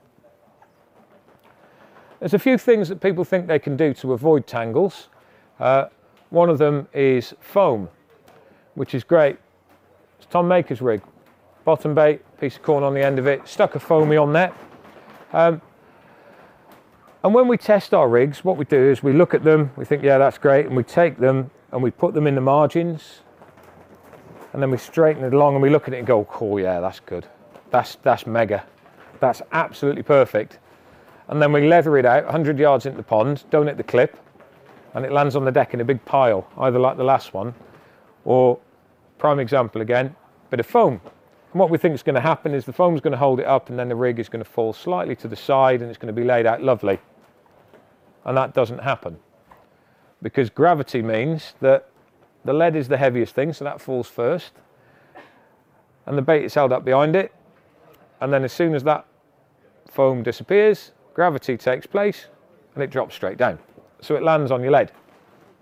Almost always. If you want it to push away from your lead, you've got to change your hook link material. You've also got to change the buoyancy of the bait. So don't for 1 minute think that it's kicking away. Stringer, again, stops tangles, but you know what? Makes it even heavier. So it's going to land by the side of the lead. Not saying you're not going to catch on that, but right by the side of the lead, obviously it stands out a little bit more, particularly if it's a hard bottom. This is Abbey Lake's sandy bottom. So the lead's not sinking into anything at all. Literally, it's landing with a donk. I think you can, yeah, you can just see the PVAs dissolving on there as well. I'm not sure which one the hook bait is on that one. But anyway, either way, they all fall down nice and level. Single bait, stiff hook link. Once again, nice stiff hook link, combi rig, broken down there. You'd think that's going to be lovely. What's going to happen? It's going to kick and it's going to fall away. No, it's not. Literally, it's not. It's got to be a balanced bait. Don't know where Sharpie is. Not going to embarrass him because we've all done it. But this is Nigel Sharp's rig, dived with Sharpie on Farlow's a few years ago. 35-pound amnesia, pop-up. And once again, the idea is he likes to overweight his pop-up so he can get it sitting and anchored to the deck. So he's using 35-pound amnesia to try and kick it away. Not happening. Once again, the downforce created by that weight anchoring it down is greater than the side force created by pushing that out. Once again, not saying you're not going to get a bite on it. You still will. Look how many fish Sharpie catches. Look how many fish Crowe catches. Look how many fish Derek McFettrick catches. Still going to get bites on it, but actually, if you want your presentation laying out a little bit, that's got to be balanced. Or if you want it overweighted, there should be some putty on the middle, and that'll take the McDonald's arch down. You know, you lay that arch down, and suddenly the presentation looks so much better. And it's something as tiny as that that might be the difference with a wary carp. You imagine a big wary one coming up to this, and thinking, oh, I can see the bait, then coming up and thinking, actually, no, I'll leave that. Whereas one tiny little bit of tungsten putty that laid that arch down, that might be the difference between getting that bite or not getting the bite. Sometimes you're just downright unlucky. That's a really stiff hook link material there, and a balanced meshed bait that's got a cork ball in it. And you can see as it's fallen, the hook link's actually fallen on top of the boilie. So, you know, how's your luck with that? Not saying you wouldn't get a bite on it again, but if the fish was to come and suck it from here, it's coming behind the hook link. There is a moral to this in a minute. Another one there. Brand new rig, just gone in, absolutely fantastic. I've taken ages getting my rig sorted out. Nice sharp hook on it, I cast it out. Hook point's on a stone. Reel it back in again, hook point's turned. One cast, got to start again. Real pain in the backside. Really important, every time you reel in, just check your hook point. Because that could be one cast. If I didn't check the hook point, that's come back in again, that's dead, but I don't realise it. So every single time you reel in, make sure you check that hook point. And the moral of the other ones again is recast. If you think that you should have had a bite and you haven't had one, then it's worth a recast, because that might have happened, or that might have happened, or any one of these weird things that never happen might happen because Sod's Law says it's going to happen. So if you think you should have had a bite and you haven't had one yet, just recast it, because there could be any little reason that's causing you not to get that bite. This is something that's quite interesting as well. I like that presentation where I've got double putty on it, and when I putty down, I putty a heavy bit here and a lighter bit there, because I like to lay it down like that. You know, a lot of people do it the other way around. They like the heavy bit there and that bit there, so it drops and then lays over. But I quite like to lay it down. There might be times where you do it the other way if you want a bit more movement in the rig, but I just think laying it down like that is ideal, because there's enough movement there for a fish to come in and be able to pick it up. And it's just, you know, lovely. And I was going to say disguised, but actually the cock up I've made there is I've used weedy green on a sandy bottom, so you can see the hook link. So if it was clear, it'd be lovely. But interestingly as well, where you see these marks here, this is shallow water. I've just taken this in, it's probably 3 foot, 4 foot in the edge just to get the shots. But where you see anybody taking a photograph and there's this lines on, this is where there's ripple on the surface and the sunlight is hitting the water. And normally when the sunlight hits the water, if it was glass flat, it would just go through and you wouldn't see anything. But because the surface is rippling like that, basically the light is moving. So the line of light that comes in moves like so. And you get these lines on the bottom. I call it strobing. And it's really important. It's one of the reasons actually, because I took some shots a long time ago now. And it was when we started tungsten coating hooks, making them grey and anti-glint. Because where you just had the polished shiny hooks, it flashed and it flared. And every time this light goes over it, you imagine that's travelling, that line's travelling. Every time it goes over there, it makes it flash. So if you're fishing shallow water, giving some Team England secrets away now, if you're fishing shallow water, just be wary if you're using a really bright bait.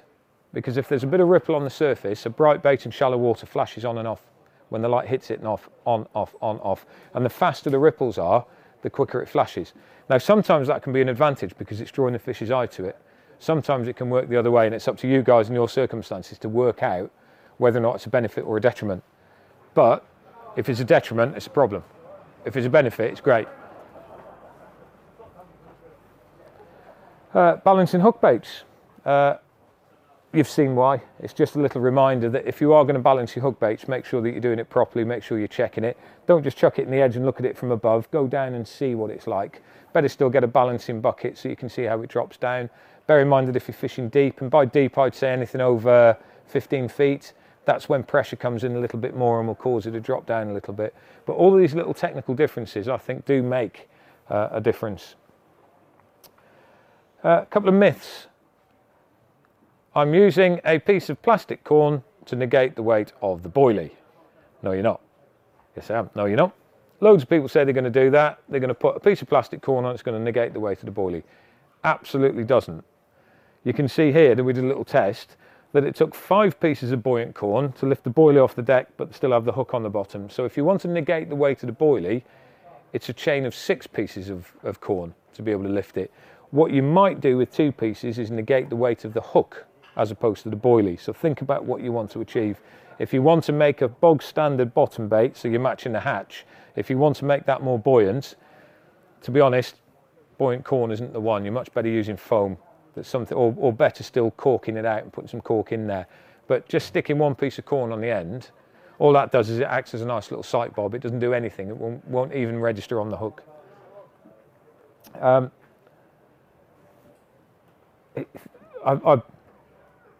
not quite conventional with rigs.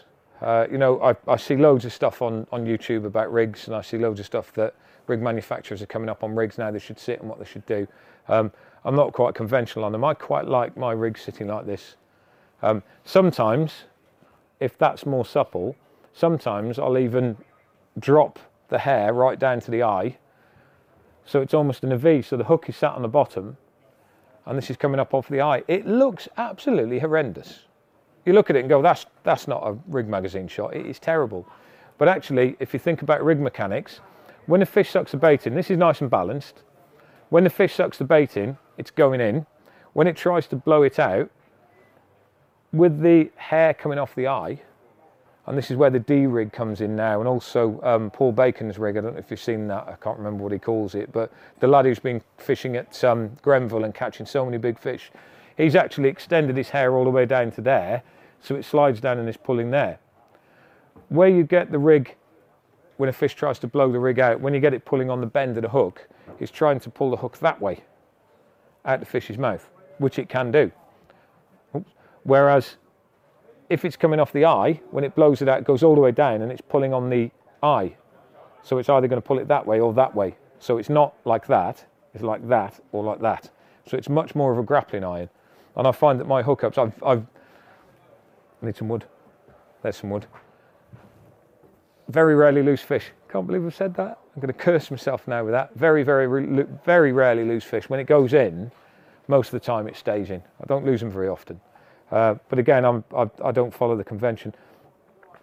That's quite nice. Different type of bait there. I know this is coming off the top end a little bit more, but that's because that bait is really light.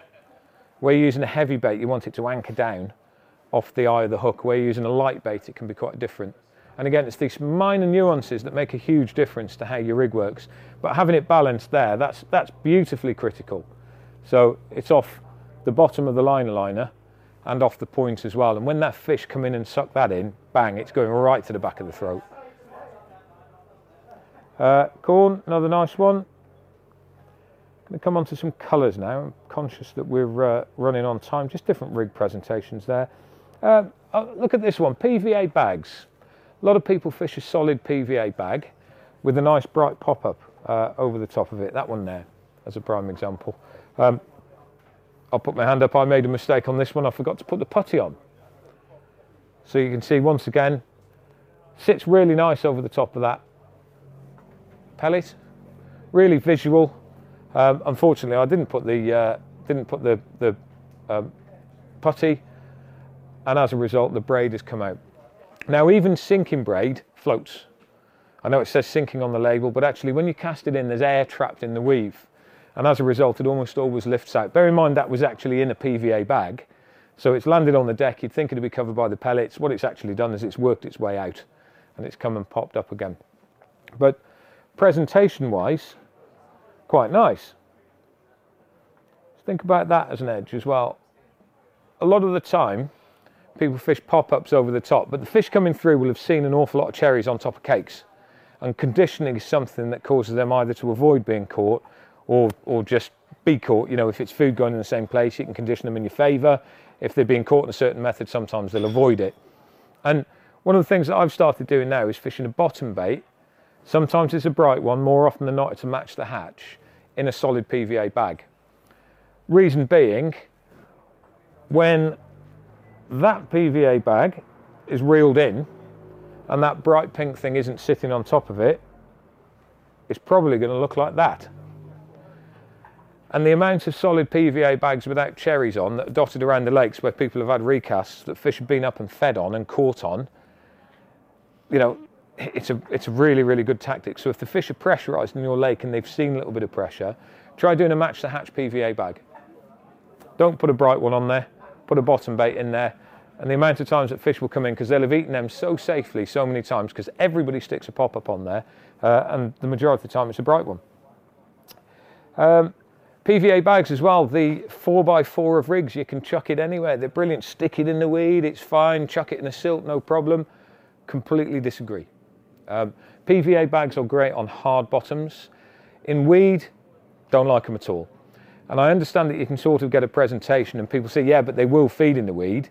The thing is, if you've got a bait on top of this table that's nice and easy to find. If there's a Mars bar there, then I'm on it like a shot. I can see it, I know where it is, it's got me. If it's hidden under the table, I'm either not going to look for it or don't even know it's there. So whilst I get the fact that if you chuck it into weed or chuck it into heavy silt, they might find it, the chances are that the one that's on top will get eaten a lot quicker. My job with Team England is not to catch fish. We can all do that. Everybody at that level is catching loads of fish. What I've got to do is I've got to work out how, and the lads as well obviously, is we've got to work out how to catch fish quicker than everyone else. And the way you do that is you make it as attractive and as easy as you possibly can for the fish to be able to find those baits. So, PVA bag in silt. This is Mark Pitcher's and this is Baden Hall. So it was really interesting watching this because he's chucked it out. It's a really nice solid PVA bag. It looks really cool. It's landed in the silt. The silt was probably 8 inches deep. So it's gone in there. After a while, it's just got covered over because that silt has basically sucked it in. Forgive me, ladies, but it looked like a tea towel holder when it had been finished with. It had sunk all the way down and you could just about see where it had entered in there. So PVA bags and silt, be very, very careful. If you want to fish one on silt, the best thing to do is balance it. And it's something that people don't do very often, but you can put foam in there, you can put air in there as well. So rather than taking all the air out, put some air in it, put some foam nuggets in there, and slowly sink that PVA bag down on top of it. Better still use a parachute. If you are going to use it in silt, then this is where smell comes into it, because obviously silt is quite smelly, so having a really stinky liquid in there, both that will float out of it and also sit in the silt in the area, that works well. And again, I've gone for a real bright one. So if you're fishing bags over silt, don't just fish a straight little bag, you've got to get it as attractive as you possibly can.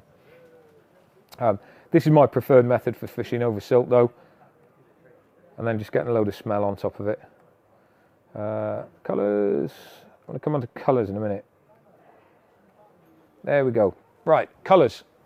I've had this conversation and I'm not going to say a disagreement, but we have a difference of opinion, myself and Chili. Chili's a fantastic angler, caught an awful lot of fish. He doesn't think fish can see colour and he doesn't like using colours. He just likes to use standard food baits.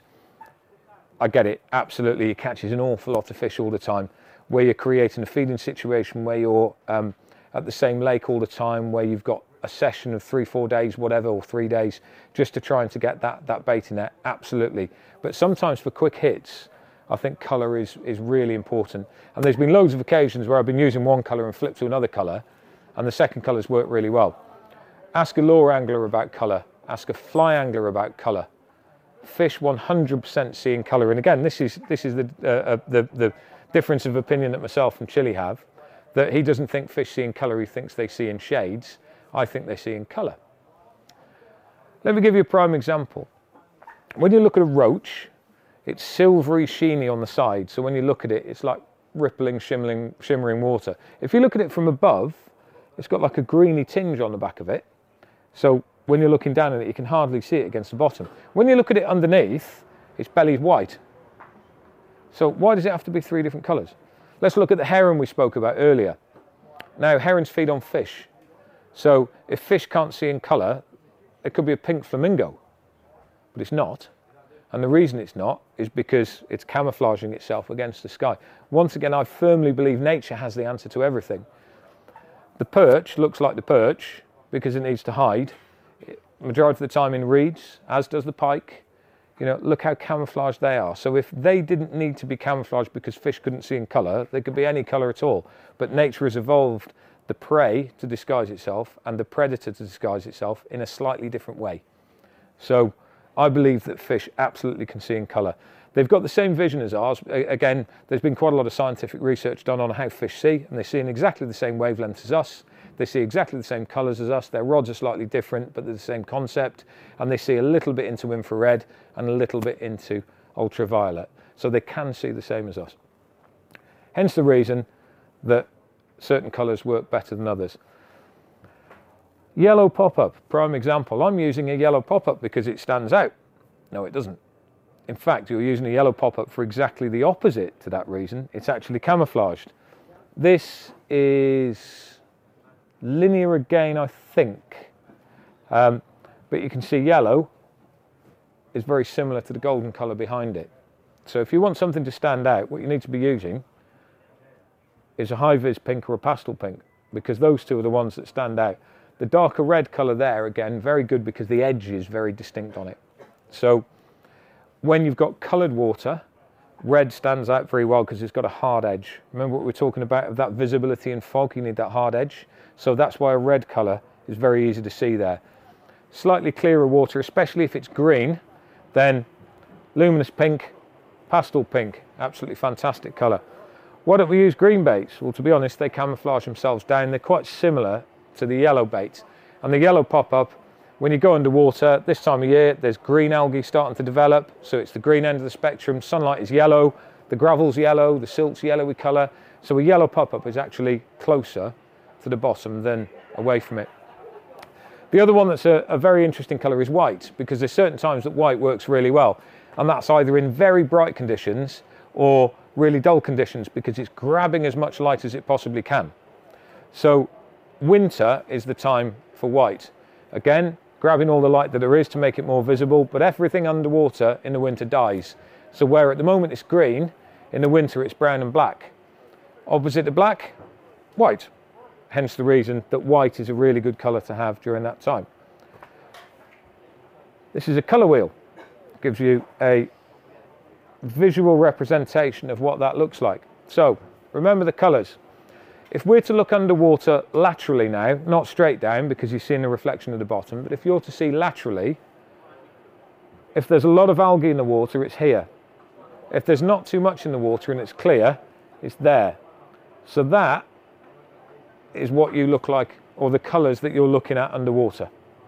The only time it will just go into there is dusk, when the sun goes that golden orange and you've got orange light going in, and here, first thing in the morning, just before it gets light. But if you think that is your main colour underwater, if you want to stand out, lo and behold, let's go opposite, and we're going purpley pink through to orange.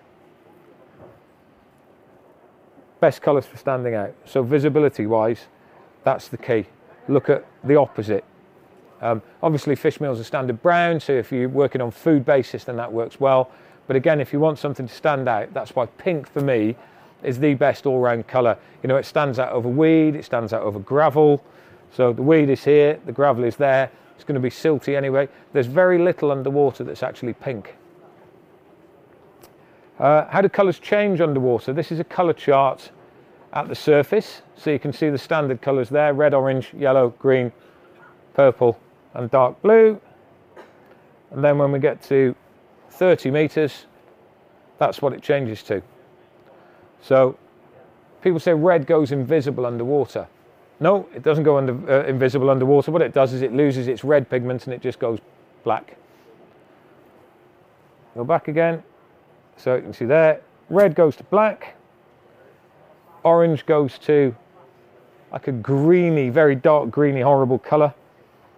Yellow isn't far off the same, just not as bright. Green, slightly lighter green, blue is the same, black is the same.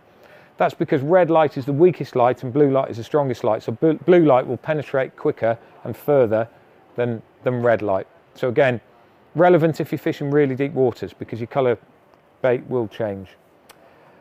You remember the earlier shot that we saw where it was in clear water? Let's have a look at it now in coloured water. So this is suspended solid in the water. There's not too much light coming through, but look at that. Pink stands out nicely. Yellow's jumping out a little bit more because it's light and it's grabbing the water. White's actually disappearing in the background because there's not much light around, so it's not dark enough for it to jump in the dark, but there's not enough light to light it up. You don't normally get cloudy lakes in the winter. Normally they're gone clear. That's why white stands out more. And in the summer, I find that the only place that I'd use it is in the shallows if it's clear water. Other than that, whites are right off or on the surface. Look at that though, cloudy water again. You know what we're saying about that hard edge? So if the water's cloudy, especially up in the water, that dark edge works. Yeah, and that was down at 30 odd metres. We'll go briefly now, very conscious of time. What time have we got? Anyone got? Oh, let's have a look. Blimey, I've been rattling on for nearly an hour. I'm going to whiz on now to an experiment. The question I'm asked more than anything else is how far behind the marker float should I cast if I want the bait to land on the deck? Everybody always wants to know that. So we set the experiment up. We've got the post. We're in just under 3 meters of water, so 8 foot, nice bog standard style. And I've got a tape measure on the deck as well. Also did a video with the Fox guys a while ago with Mozza doing exactly the same thing. So if you haven't seen it, have a look at that. But I'm going to say a number of things. First and foremost, we measured loads of different stuff. It's not about how far behind you land, it's about how you cast. So some people cast out, hold the rod up and let it sink. Some people cast, follow it through. Some people cast, throw it over to the side. Some people cast, follow it through. The first thing you need to do is work out what you do, because we all do it slightly differently. Not only that, but you've got to do the same thing consistently, because if you change in any way, there can be a huge difference. So don't worry so much about the swing back, it's more about the cast and feeling that lead down. So we can see here, I can't remember who was what, there's 10 foot, 23 foot, bang on. Oh, sorry, that's cast 1. So cast 1, cast 2, cast 3, 10 foot, 3 foot, bang on. That's 3 different casts. 5.7 meters away, 6.4 meters away, and 7.5 meters away. It wasn't me casting that one, by the way. So we looked at casting and tapping, which is cast and feel the tap, cast and clip high, cast, clip and drop, cast, clip with no marker, various different wraps, braid, etc., etc. We found that there wasn't any correlation to anything at all. It was more down to the point that you've just got to be consistent, work out what you do and complete that as accurately as you can do, time and time again. There is a general rule of thumb. Once you know what you do and you can do it consistently, the thing to do would be to add a foot for every 5 foot of depth. So if it's 15 feet deep, you need to go 3 foot behind it. If it's 10 foot deep, 2 foot behind it. But it's more important to cast accurately and consistently. So we'll have a little swim round, and I think that's it. This is interesting. This is about 12 foot of water, and this is a spom drop. So spom drop of boilies. This is a clip from that Fox film. There's some pellet as to what that looked like. From the bank, it looked like Mozza was getting it absolutely bang on. I've put a marker on the bottom that you'll see in a minute. That's probably, I think it's 5 foot, these poles. So 5 foot by 5 foot by 5 foot. So what you would think is quite a nice spot. Just wait for this to pull in focus again. There's sweet corn, so you can see how deep the drop is. And all of these from the bank looked like they were bang on, but they were dropping a fair distance apart. So the long and short of it is a foot for every 5 foot. Be as consistent as you can, but most importantly, and I'm going to come back to the same thing again, feel the lead down. Hit the clip, feel the lead down. You're not going to tangle, you're not going to do the bubbles, it's going to lay the rig out, but more importantly, you'll feel your drop. And when you're feeling that drop, you'll know if you're in the right area. Now, we tend to get really tied up on trying to get the bait in the same place as the marker. But the chances are you're not going to cast down the same hole twice. It's going to be all over the place. So the fact that your rig is 3 foot or 4 foot away doesn't matter as long as you've got a right drop. So that's the key thing. There's an awful lot to take in there. Forgive me, and it's been an hour of lots of different things to look at. But remember, if you remember nothing else, 3 things. Number 1, hit the clip. Straighten it out. Don't create the mess. Don't create the disturbance. Straighten your rig out. Number 2, hit the clip. Feel the lead down. Feel what the bottom's like. Get your accuracy right. And number 3, if you think you should have had a bite and you haven't, recast it. Because there can be any reason. And if you do just those 3 things, irrespective of the best rig, the best bait, the best everything, if you do those 3 things, I can guarantee you your catch rate will go up. That's it. That's a lot of talking. Thank you ever so much for your time. And you know where to find me if you need me. Thank you. Our next guest needs no introduction whatsoever. Carp Angler of the Year 2023, he's caught fish over £100 and some of the most sought after creatures in the UK. Yes, it's Dave Levy. So Frimley Pits, really beautiful place. It's 12 acres, bars overhanging trees, everything you'd want in a carp lake, lily pads, absolutely beautiful place. It took me about 7 years to get on there. I put my name down and I forgot about it, and eventually, long story short, I ended up getting on there, but I got a winter ticket. So they give you the winter ticket around October time, and I knew that when I got on there, if I was going to do time in the winter, it'd have to be October, November, because they're the good months. After that, it was only going to get progressively harder. So I went down for my first session, and I've set up, and this was my approach. It was hybrid. There's a bit of fish meal there, but at the time it was hybrid, cell and a few maggots. A typical, good approach for that time of the year. And I've got down to the lake, and I thought I'll pick a nice central swim so I can see the lake, because always on my first session I want to learn something, see where the fish are. Found a gravel bar. It was only 12 wraps out. Everything's quite short there. And put out 20 spoms, 20 large spoms on this bar, 2 rods across it, and flicked one in the margin. About an hour later, one of the bailiffs has come round. He said, did you put out 20 spoms? I said, I actually put out 21 because one went off the area. And he went, well, it's a her. She went, we don't fish like that on here. I said, what do you mean? She said, 5 or 6 baits crumbled up under a bush. That's how it works on here. And I went, all right, thanks for the advice. Anyway, look, lovely bailiff Lou, right? So about midnight, I'm sat there. This Lou comes walking around the corner in dark. She went, can you do me a photo? I've got a 34 pounder. And caught it over 4 boilies. And I thought, shit, I filled it in, you know what I mean? So morning's come round, Lou's come round, all quite cocky. She went, did you have anything? I said, no, I never had one. She said, they don't like baiting here. I said, I had 4. So the idea being is like, if you think you're fishing 4 boilies and 5 fish come in, then boilies are gone in the first 20 seconds and fish come in. But if you put a mix like I just showed you, it's going to sustain feeding for like maybe an hour or so, and then you can take advantage of like the fish being in the area for longer. The longer you can keep them there, the more you're going to catch. That was my biggest fish of the session, a fish known as pink belly at 39 pound 12 ounces. And I was chuffed. My first night on the lake, I've had 4 fish. So I thought, I'm going to keep going with this method. 20 spoms, and I know as it gets colder, all I'm going to do is reduce the spoms down to 4. And things went really well, and it did get colder. As you can see there, this is behind the island area. Believe it or not, here is 16 foot, and it goes up to like 3 foot. The lake is really up and down, so it's one of them places you really want to make good of the marker rod. So I kept catching, I caught really regular, at least 1 fish a session. When you're fishing for a lake, that contains a 50-pound common, every time you go there, you think, if I can catch 1 fish and I'm here all year, at some point I might bump into the one I'm targeting. So I was catching plenty of sort of 28-pound commons. It's a lovely fish, 32-pound. That come out of that really shallow area.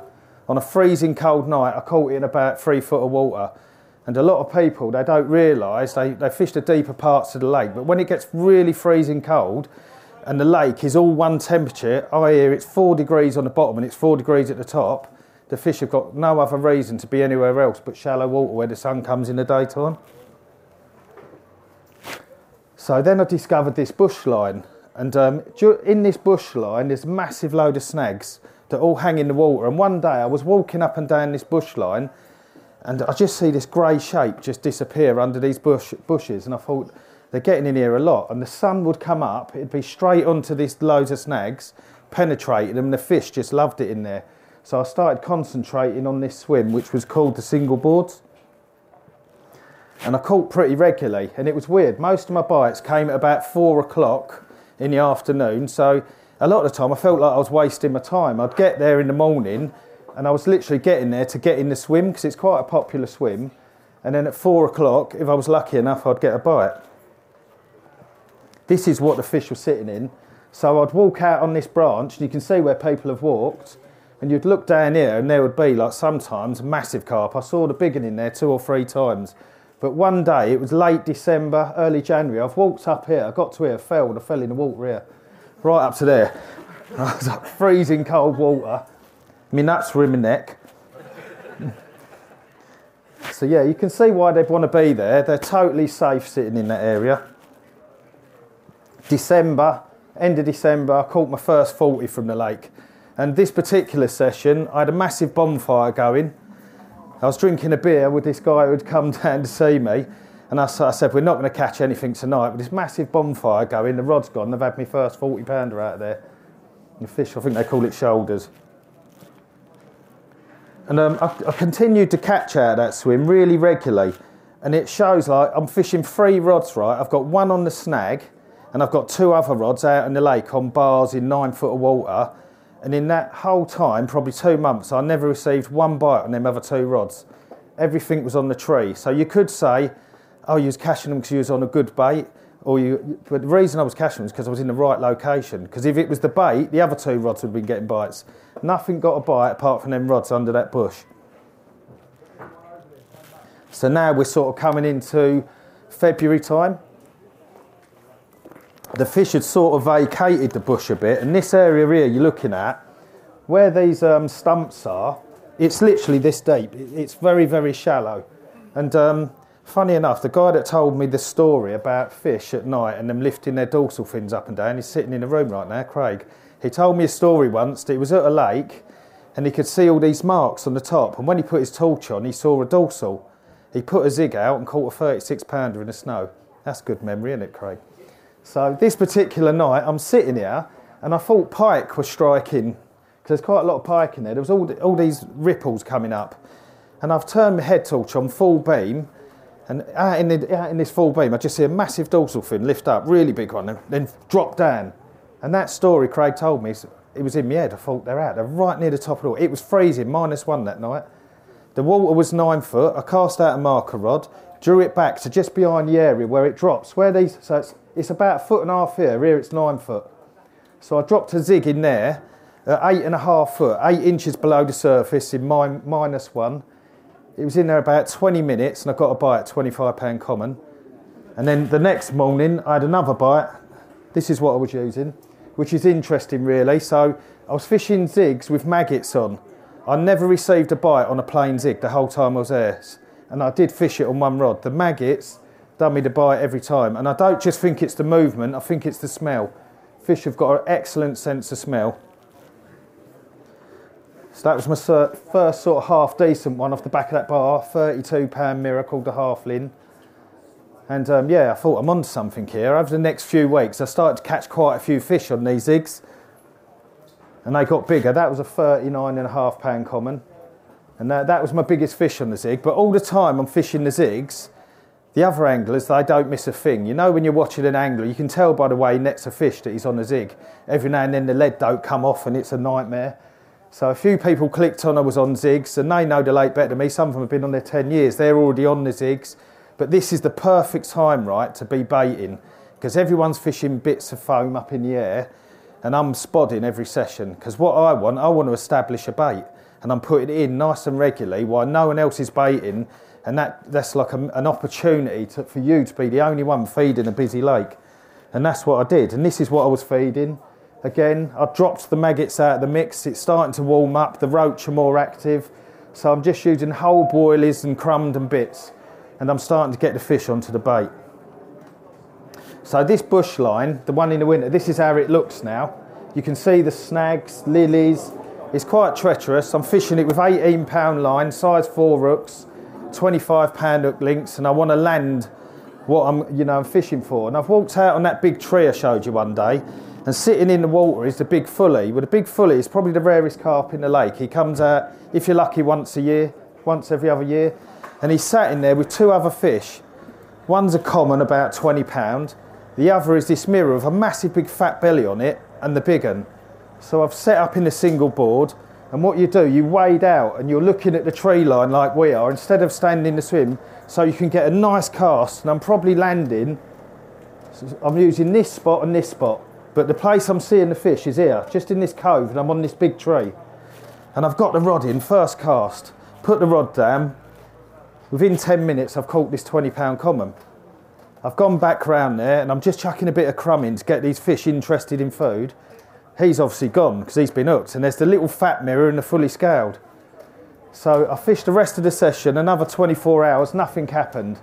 I've got down there the next week, climbed up the tree, fully scaled, still sitting there. It's loving life in there. I keep feeding it. It won't come out.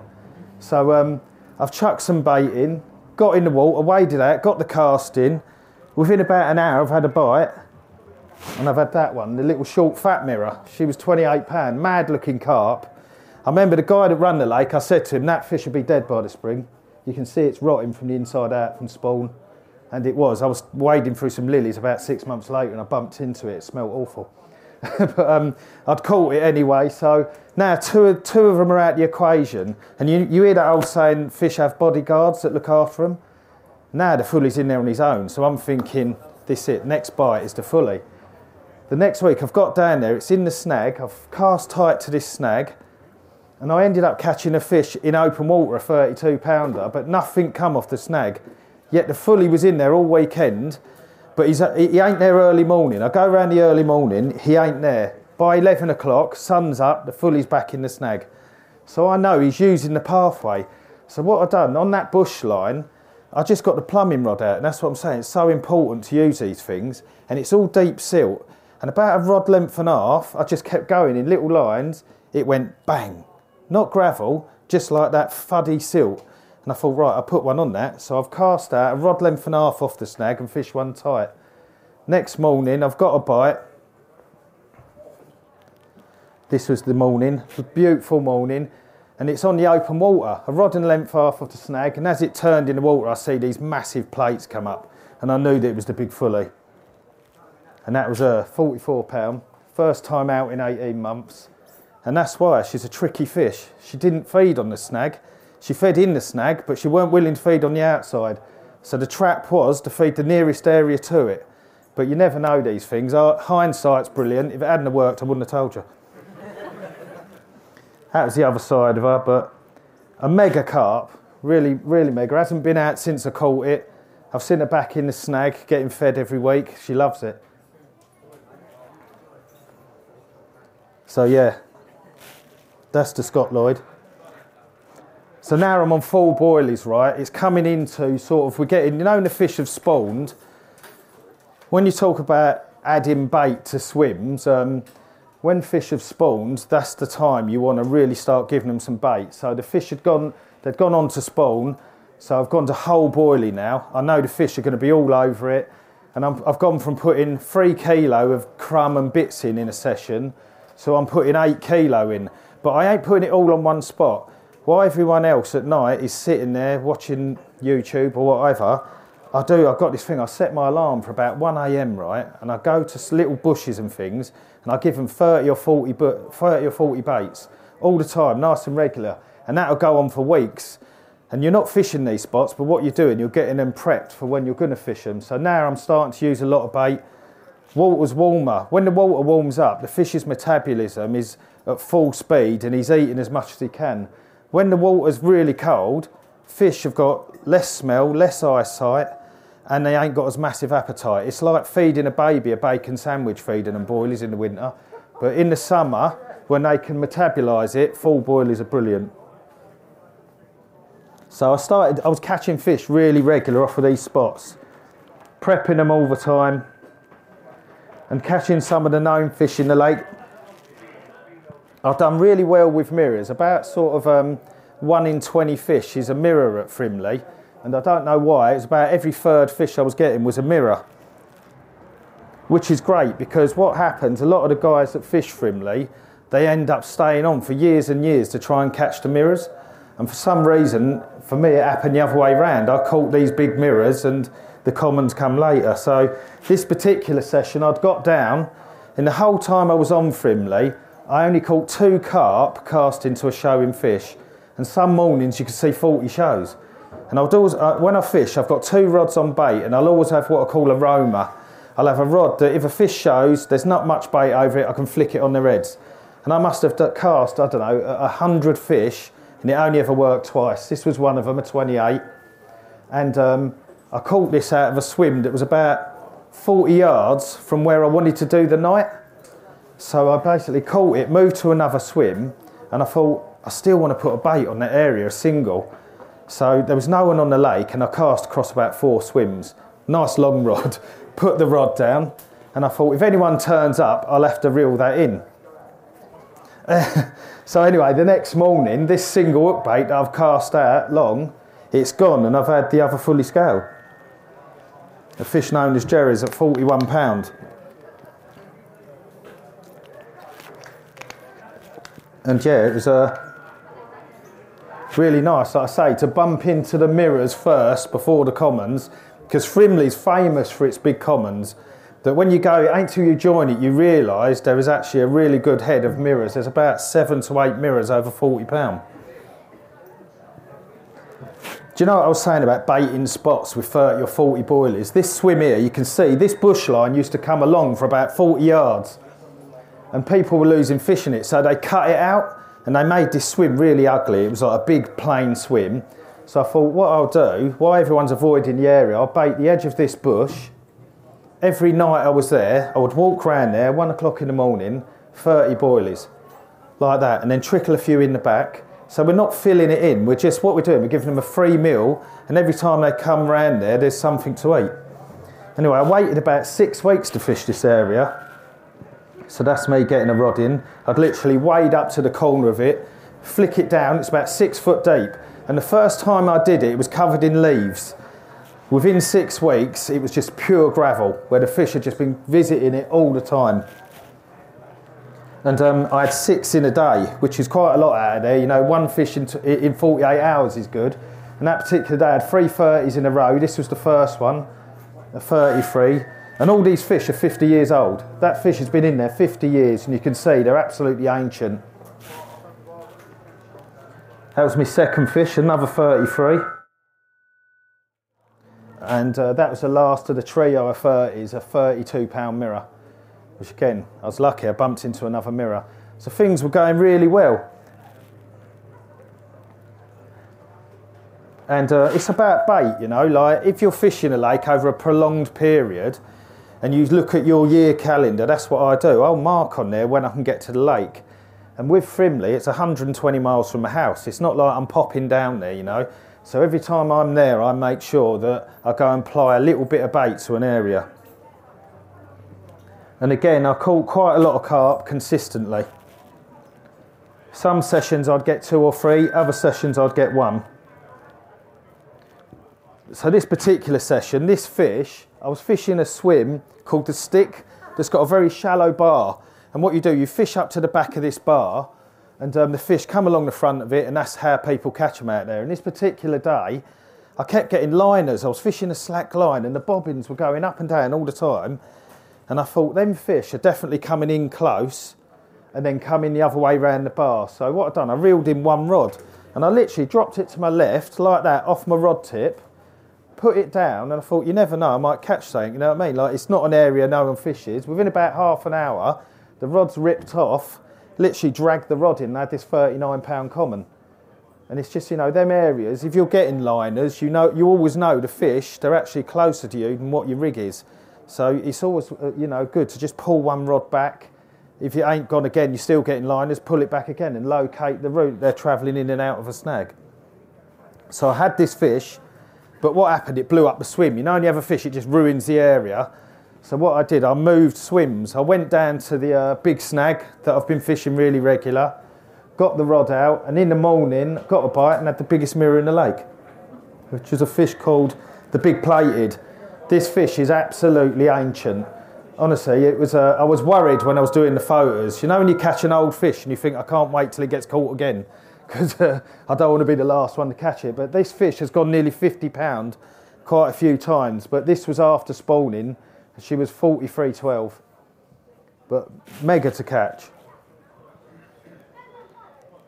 Yeah, proper old girl. And I'll be honest with you, when I put her back, I thought, she's on her way out, that fish. She's down to £43, but she was out this winter again at £49. She put all her weight back on and she's looking really well. So that's it really. I'd caught the sort of 3 big scalies, and more by luck than judgment, you know, I just happened to bump into the mirrors first. Now we're getting on till later in the year, and I started to bait other areas really. And this area here, it was a swim, I think they call it the Twin. And as you come down the lake, out in front of you here, there's like a lot of gravel seams, but on the right there's a massive tree that lays in the water. So what I've done, every session I was down there for about 2 weeks later, I baited it. and the bloody big un come out of it. And I thought, you've got to take positive from that. This was the second time I'd baited an area and Charlie's mate had come from it. And what I took from that weren't, oh God, someone else had it. I thought, that fish is eating my bait. I've put it in a spot and it's come from it. I've changed the area to the total other end of the lake, started feeding it again, and it's come out there. So now I'm thinking in my head, not being big, this is a matter of time. This fish is liking what I'm feeding and it's searching it out. But all I need is a good, consistent 2 weeks of feeding, and I'm pretty confident that big common will be in the area. This particular session, I had a bit of a red letter day, and I moved swims. I'd done a night in another swim, and then I thought, right, I'm going to do a night on that swim I've been baiting. I moved into it, and literally within 10 minutes had a 39-pound common. And it was one of them days, you know, if you're going to get a day bite, it was overcast, wind pumping down the end of the lake. About 20 minutes after that, I had another one, 38 pound. And nothing else happened that day. I think I had a 26 pounder in the evening. And then the next morning, I caught what they say is the oldest carp in the lake, a fish called Lily, at 42 pound. And she's about 55 years old, that fish now, so she's really getting on. It's not often now I catch fish older than myself, so it's good every now and then to catch one. So at this point, what I'm missing out is I ain't getting down the lake every week. I'm not doing 2 nights every week. Sometimes there's trade shows, there's promotion videos. I've been away, probably out of the country, 5-6 weeks by this point, so I'm getting down there when I can. But this was just before the Euro Aqua trip, and I was going to Euro Aqua on a high, you know, and you think, I'm buzzing now. I've caught one of the good ones in the lake and we're off somewhere different.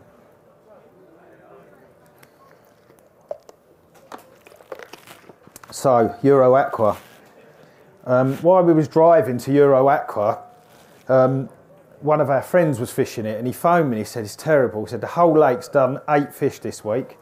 I said, you're joking? He said, no. He said, it's terrible. He said, it's fishing so slow.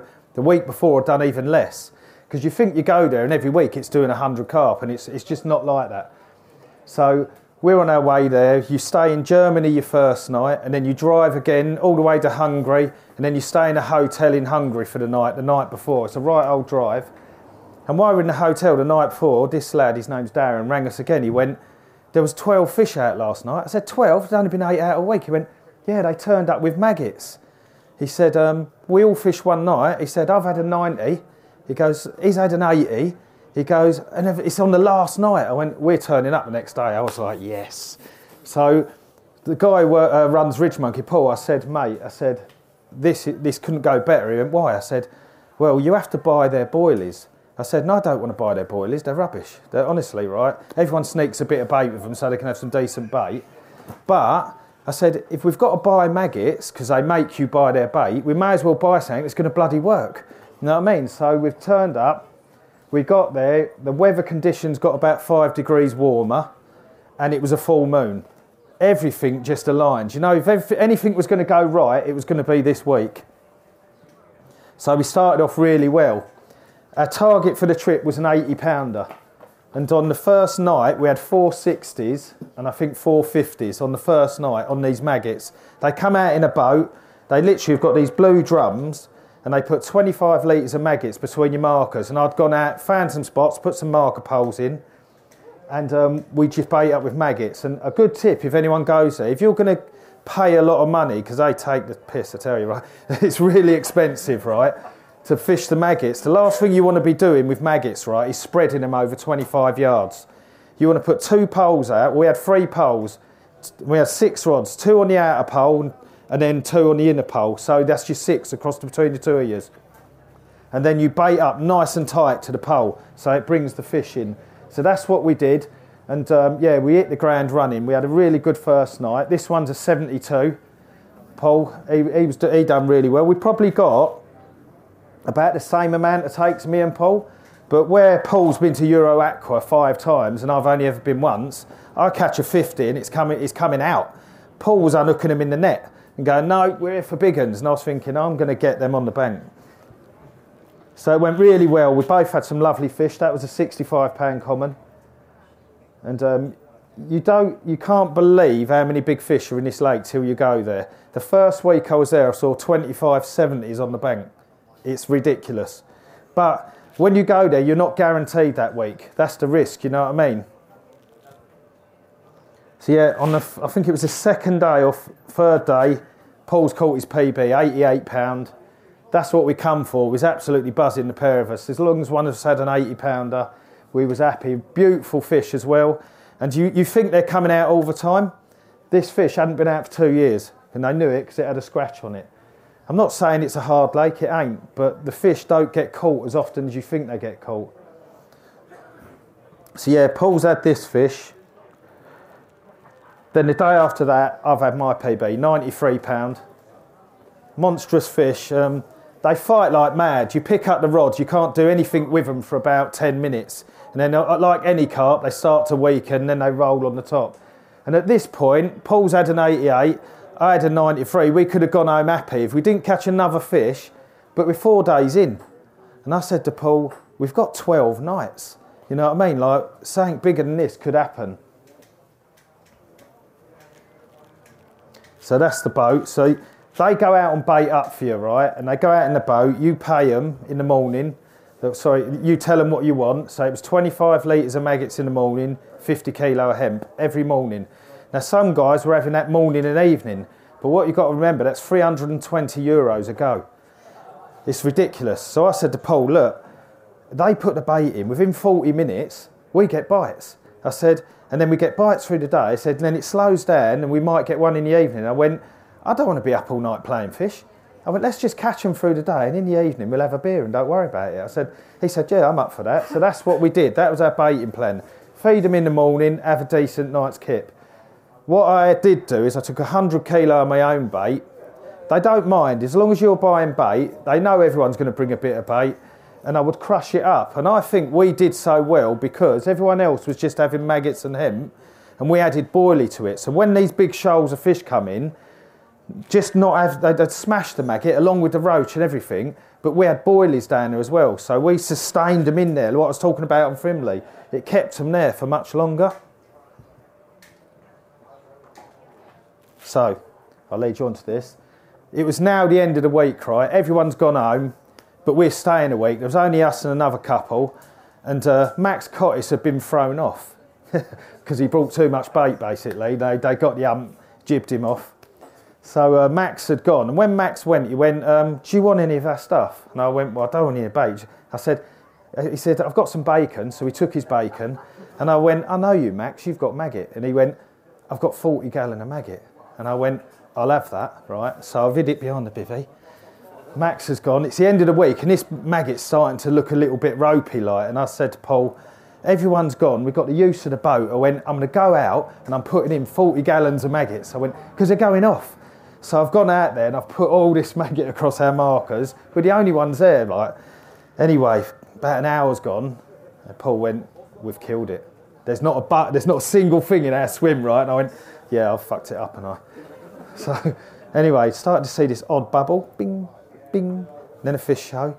Then it just went mental. So we've got 6 rods going at the same time. It was mad, right? And we're not talking with 20 pounders. They've got 50s and 60s on them. It's ridiculous, like. And we're pulling these rods in, and the guy who runs the place is going, what's going on? I said, don't know, it's just gone mad on us, mate. And yeah, this happened.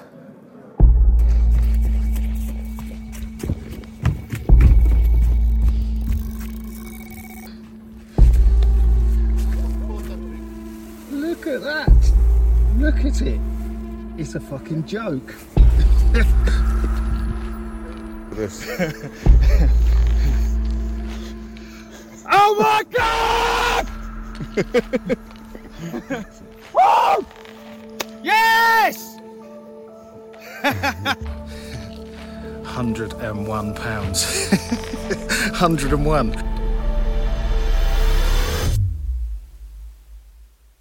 Right on? Yeah. 101 pounds. My first treble. Crazy. No, spray over there.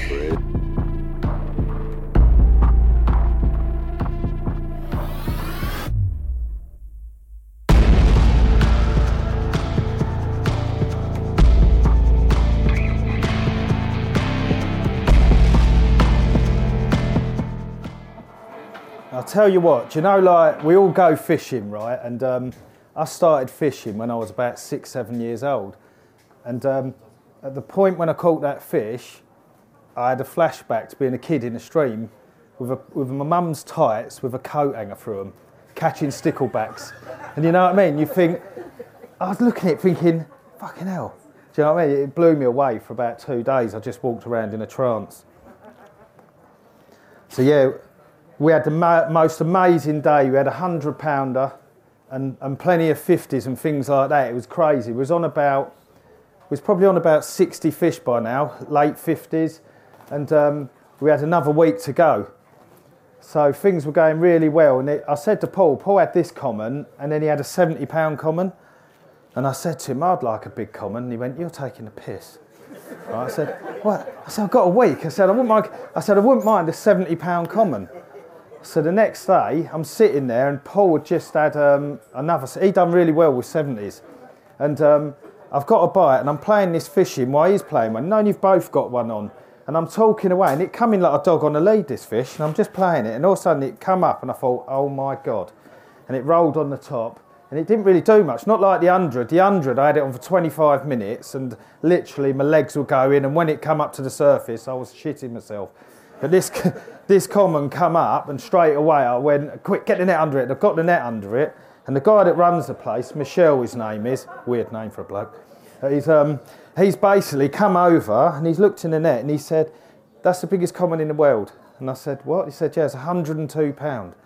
And I was like, he's taking the piss. I only had 101 yesterday. So it ended up, it was 97. So slightly down in weight, but this is the video of it. What a joke. And there are also 2 fish. Massive common. Massive mirror. That was a treble take of a 56, a 67 and a 97. Going off in front of us.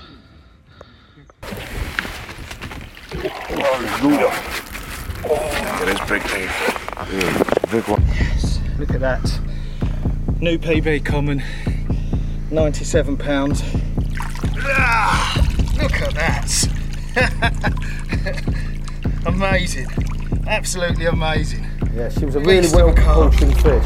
Oh, you can't hold them up for long because they're so big. Look at the width of the thing. This has been the trip of a lifetime. I don't think I'll ever repeat it again.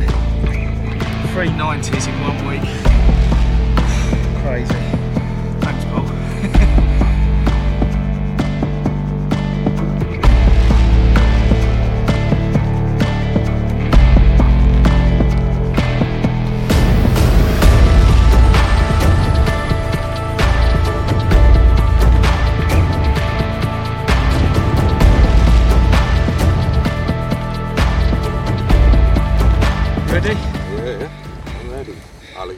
You ready? Right, yeah. We say go. Yes! Give it! Ah, love it. Thank you. Amazing. Thank you. Oh. So that was it, yeah, it was the common. So, you know, like things couldn't really get any better. And at this point, the swim was just rocking. Don't get me wrong, there was other guys, they were doing well there. We weren't the only ones catching. The lake was fishing its absolute nuts off. The guy that runs the lake, he had said, I've not seen a lake fish like this in 10 years. So we'd really hit the right week. The next morning I had another one, which was a typical Euro aqua fish, 85 pound. And at this point, I didn't know, but it was the most fish over 80 pound caught in one session ever. But I didn't know that at the time. So I've had this other fish, and behind me you can see, this is not an out of bounds, but you can't really fish it, but you can fish up it. And there's a little island, and all week I'd been baiting behind the island, 50, 60 boilies. No maggots, just boilies. And on the last sort of 36 hours, I said to Paul, I'm reeling in my rods. I said, you have all the marks. And he went, all right. So Paul's fished all the marks. He had about another 3 or 4 50s and a 60. And I put a rod behind the island, and he said, you know, behind there does all the small fish. That's the rumour on there. And I said, yeah. And he said, we've got a long drive tomorrow. He said, if you catch like a 40 or a 50, don't be waking me up. Because every time I was having a 50, I was going up. So I said, all right. So all night that rod stayed quiet, and in the morning I got a bite and had another 85-pounder. I couldn't believe it. So, yeah, Paul didn't talk to me all the way home. But no, yeah, so by the end of it, I'd had 5 fish over 85 pounds. And I'd probably never repeat it again. And if I don't care. But will you ever catch another 100-pounder? When I caught an 88-pounder years ago in Croatia, I remember looking at it. You only catch your first 20 and you think, there's no way I'm not catching another one of them. And that's what I thought when I caught that 88. And there's no way I'm not having another 100-pounder. So we're back to England. And people were saying to me, fucking hell, you're going to go back to England and start fishing a normal lake again? You ain't going to be able to do that. That's like saying I've been marlin fishing and I'm never going to fish for a carp. You know what I mean? It was like, it's not the same thing. I'm back here and every one of these carp is worth 10 of them carp, in my opinion. And I'm back at Frimley, and I sort of hit the ground running. The bait was really established. I fished this swim, and it's sort of the very first swim I ever fished on the lake, where I told you there was a bar at 12 raps. I've got into that swim, and I knew it was good for the autumn because of what had happened the year before. And I've baited it up quite heavily. And the first night, a lad had come down on the social, and he went to me, you go down the fish and chip shop tonight, and I'll go tomorrow night. And I said, what, and leave my rods out? And he said, yeah. And I remember I sprinted down this fish and chip shop, grabbed them and come back, right? And I reckon I just sat on the bench, he gave me my sander box and the rod went. And I had this leather, £30. I was having the year of luck. I should have done the lottery more. But yeah, I had this fish called the Little Leather at £30. And then the next morning, had a common of £29. And yeah, I was really pleased to have been away for like basically a month. We're now into basically the start of November. And to get the fish, you know they haven't forgot what the bait is, they're still eating. So I get down the next week, and this is sort of where my bait's gone to now, because we're into November. And remember what I said about metabolism and fish being able to eat stuff? I'm now making the food items smaller, and I'd been using this all year, which was the new fish meal from Mainline. And I've been mixing it with hybrid. Now, hybrid's a very good winter bait, but a fish meal isn't. So if you're fishing 2 baits, that means as I move into the winter, I can just go straight onto hybrid, and I've got a good winter bait that I've also put in through the year, and that is why I do mixed bait a lot. So I've got down to the lake, and again, I think we're coming onto the new moon, because it's a month later, and I got in this swim. The wind's blowing down into the single boards, and it looks, you can see how moody it looks, it's blowing in there, and I thought, if I'm ever going to catch a big one, it's this session, you know what I mean? And the tree line I've been fishing, that's to the left, and the swim I fished a week before and had the leather and the common, that's here, behind these trees, and the bar is dead in line with this V. And what I'd done earlier in the year, I found the bar, popped a marker up, walked all the way around the lake, stood in here and thought, if I'm ever in this swim, I know that bar's on that tree. So it's good. If you've got a spot and you can fish it from multiple swims, pop a marker up and look where it is. So I've got in here, I've put the rods on the banker spot, and then I've put 2 rods out on this bar. One on the top of it, one down on the side. Next morning I've received a bite, 34-pound mirror, and that was my 49th fish of the year out of Frimley. And I was really pleased, and I thought to myself, wouldn't it be nice if the 50th was a special one? My 50th fish was the smallest carp I caught all year. It was a little fully scaled mirror that he'd stocked that year about this big, and I thought, God, brilliant. So let him go, but I was happy, you know what I mean? I'd had this they're all 50 years old, apart from the stockies. So you've got to be pleased with everything you catch. And then that night, it absolutely poured down. It was pouring down when I caught this fish in the morning. And these 2 swans, right, they drove me mental. I ate swans, right? I opened a spot. I went like that. I don't know what happened, but it hit there and it opened up between 3 lines. And these swans, they knew it was there. So all night long, I even fed them a massive patch of bait, thinking all night, bib, bib, bib, bib, bib. In the morning, I've sat up, right, and it's about 7 o'clock, raining, and my rod's going. And I've sat up, picked up this stone and thrown it at this one. I went, fuck off. No, you're just at the end of the thing. As this swan's going off, the rod kept going. Anyway, it was this.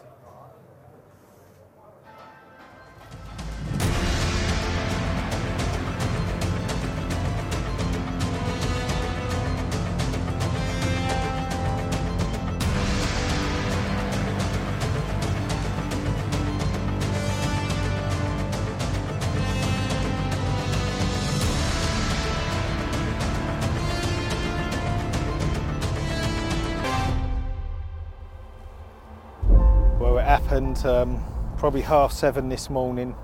Swans have been driving me mad all night. A spom opened up over my lines and they were coming in all night long and just wiping my line out. So I was in and out the bivvy. Got to about 7:30 and I was sound asleep. The alarm's gone. I've looked out and there's the swan over my line. I've jumped out, thrown a stick at him, and as he's swimming off, the right-hand rod keeps going.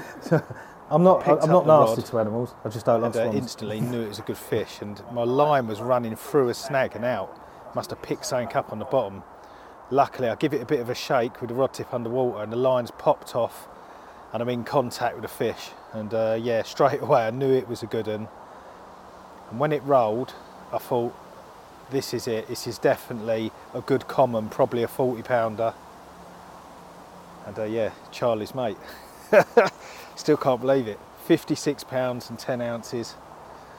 Let's take a look. So this is the actual fight of the fish. So I've hooked it out to the right-hand side. And it's renowned for not fighting, to be fair, this fish. It does just wallow around. And obviously at this point, I'm thinking this looks like a 40-pounder. And yeah, until it went in the net.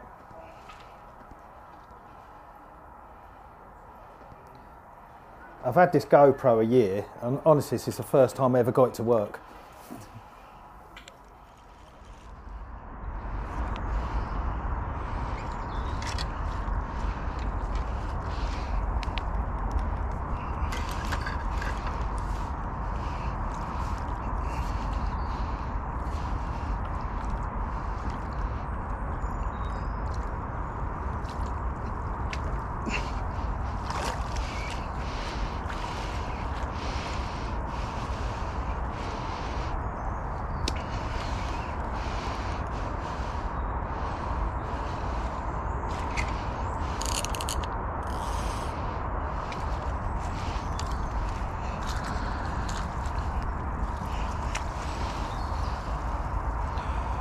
Oh my God, I've got it. Oh my God, I've got it. That's it. That's fucking it. Yeah, so like, you know, we all go fishing. When you're targeting one fish, I don't think there's no bigger buzz than catching the one. Like, you can catch 10 big uns, but when you catch one that you've been dreaming and thinking about, it's the ultimate buzz, you know. Get in.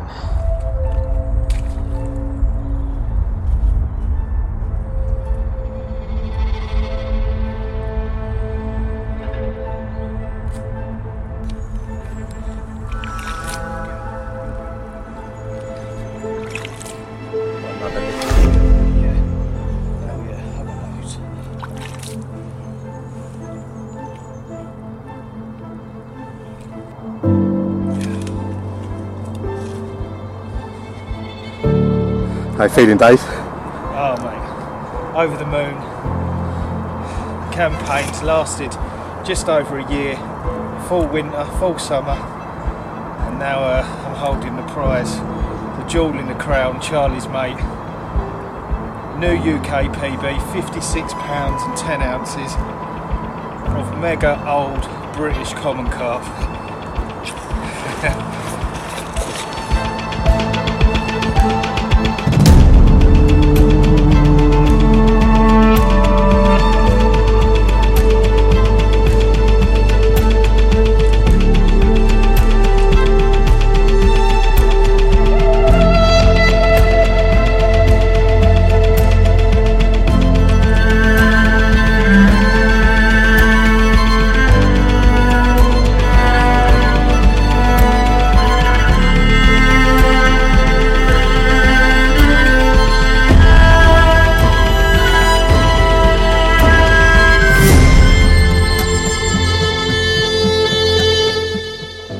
I think everything happened right that year, you know what I mean? Everything, and it don't always go right, does it? We all have nightmares.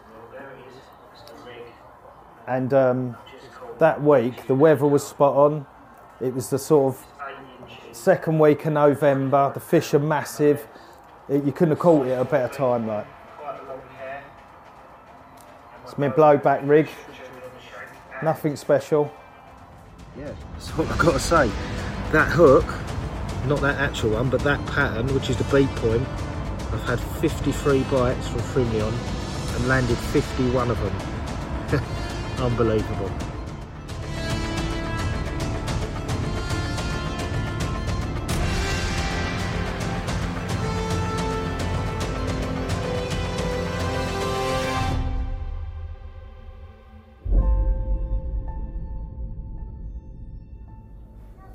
There you go. And that was my season in a bag. So thanks for listening, everyone. Well, there we have it. Some absolutely superb content. A brilliant weekend to see live. But you know what? If you didn't come down to the show, you got the chance to catch up anyway. Make sure you do come down, though, to our next open day. And don't worry, we've got more content coming out too. Part 2 will be out in 2 weeks' time. Remember to follow us on social media for updates and information on future guests. See you next time.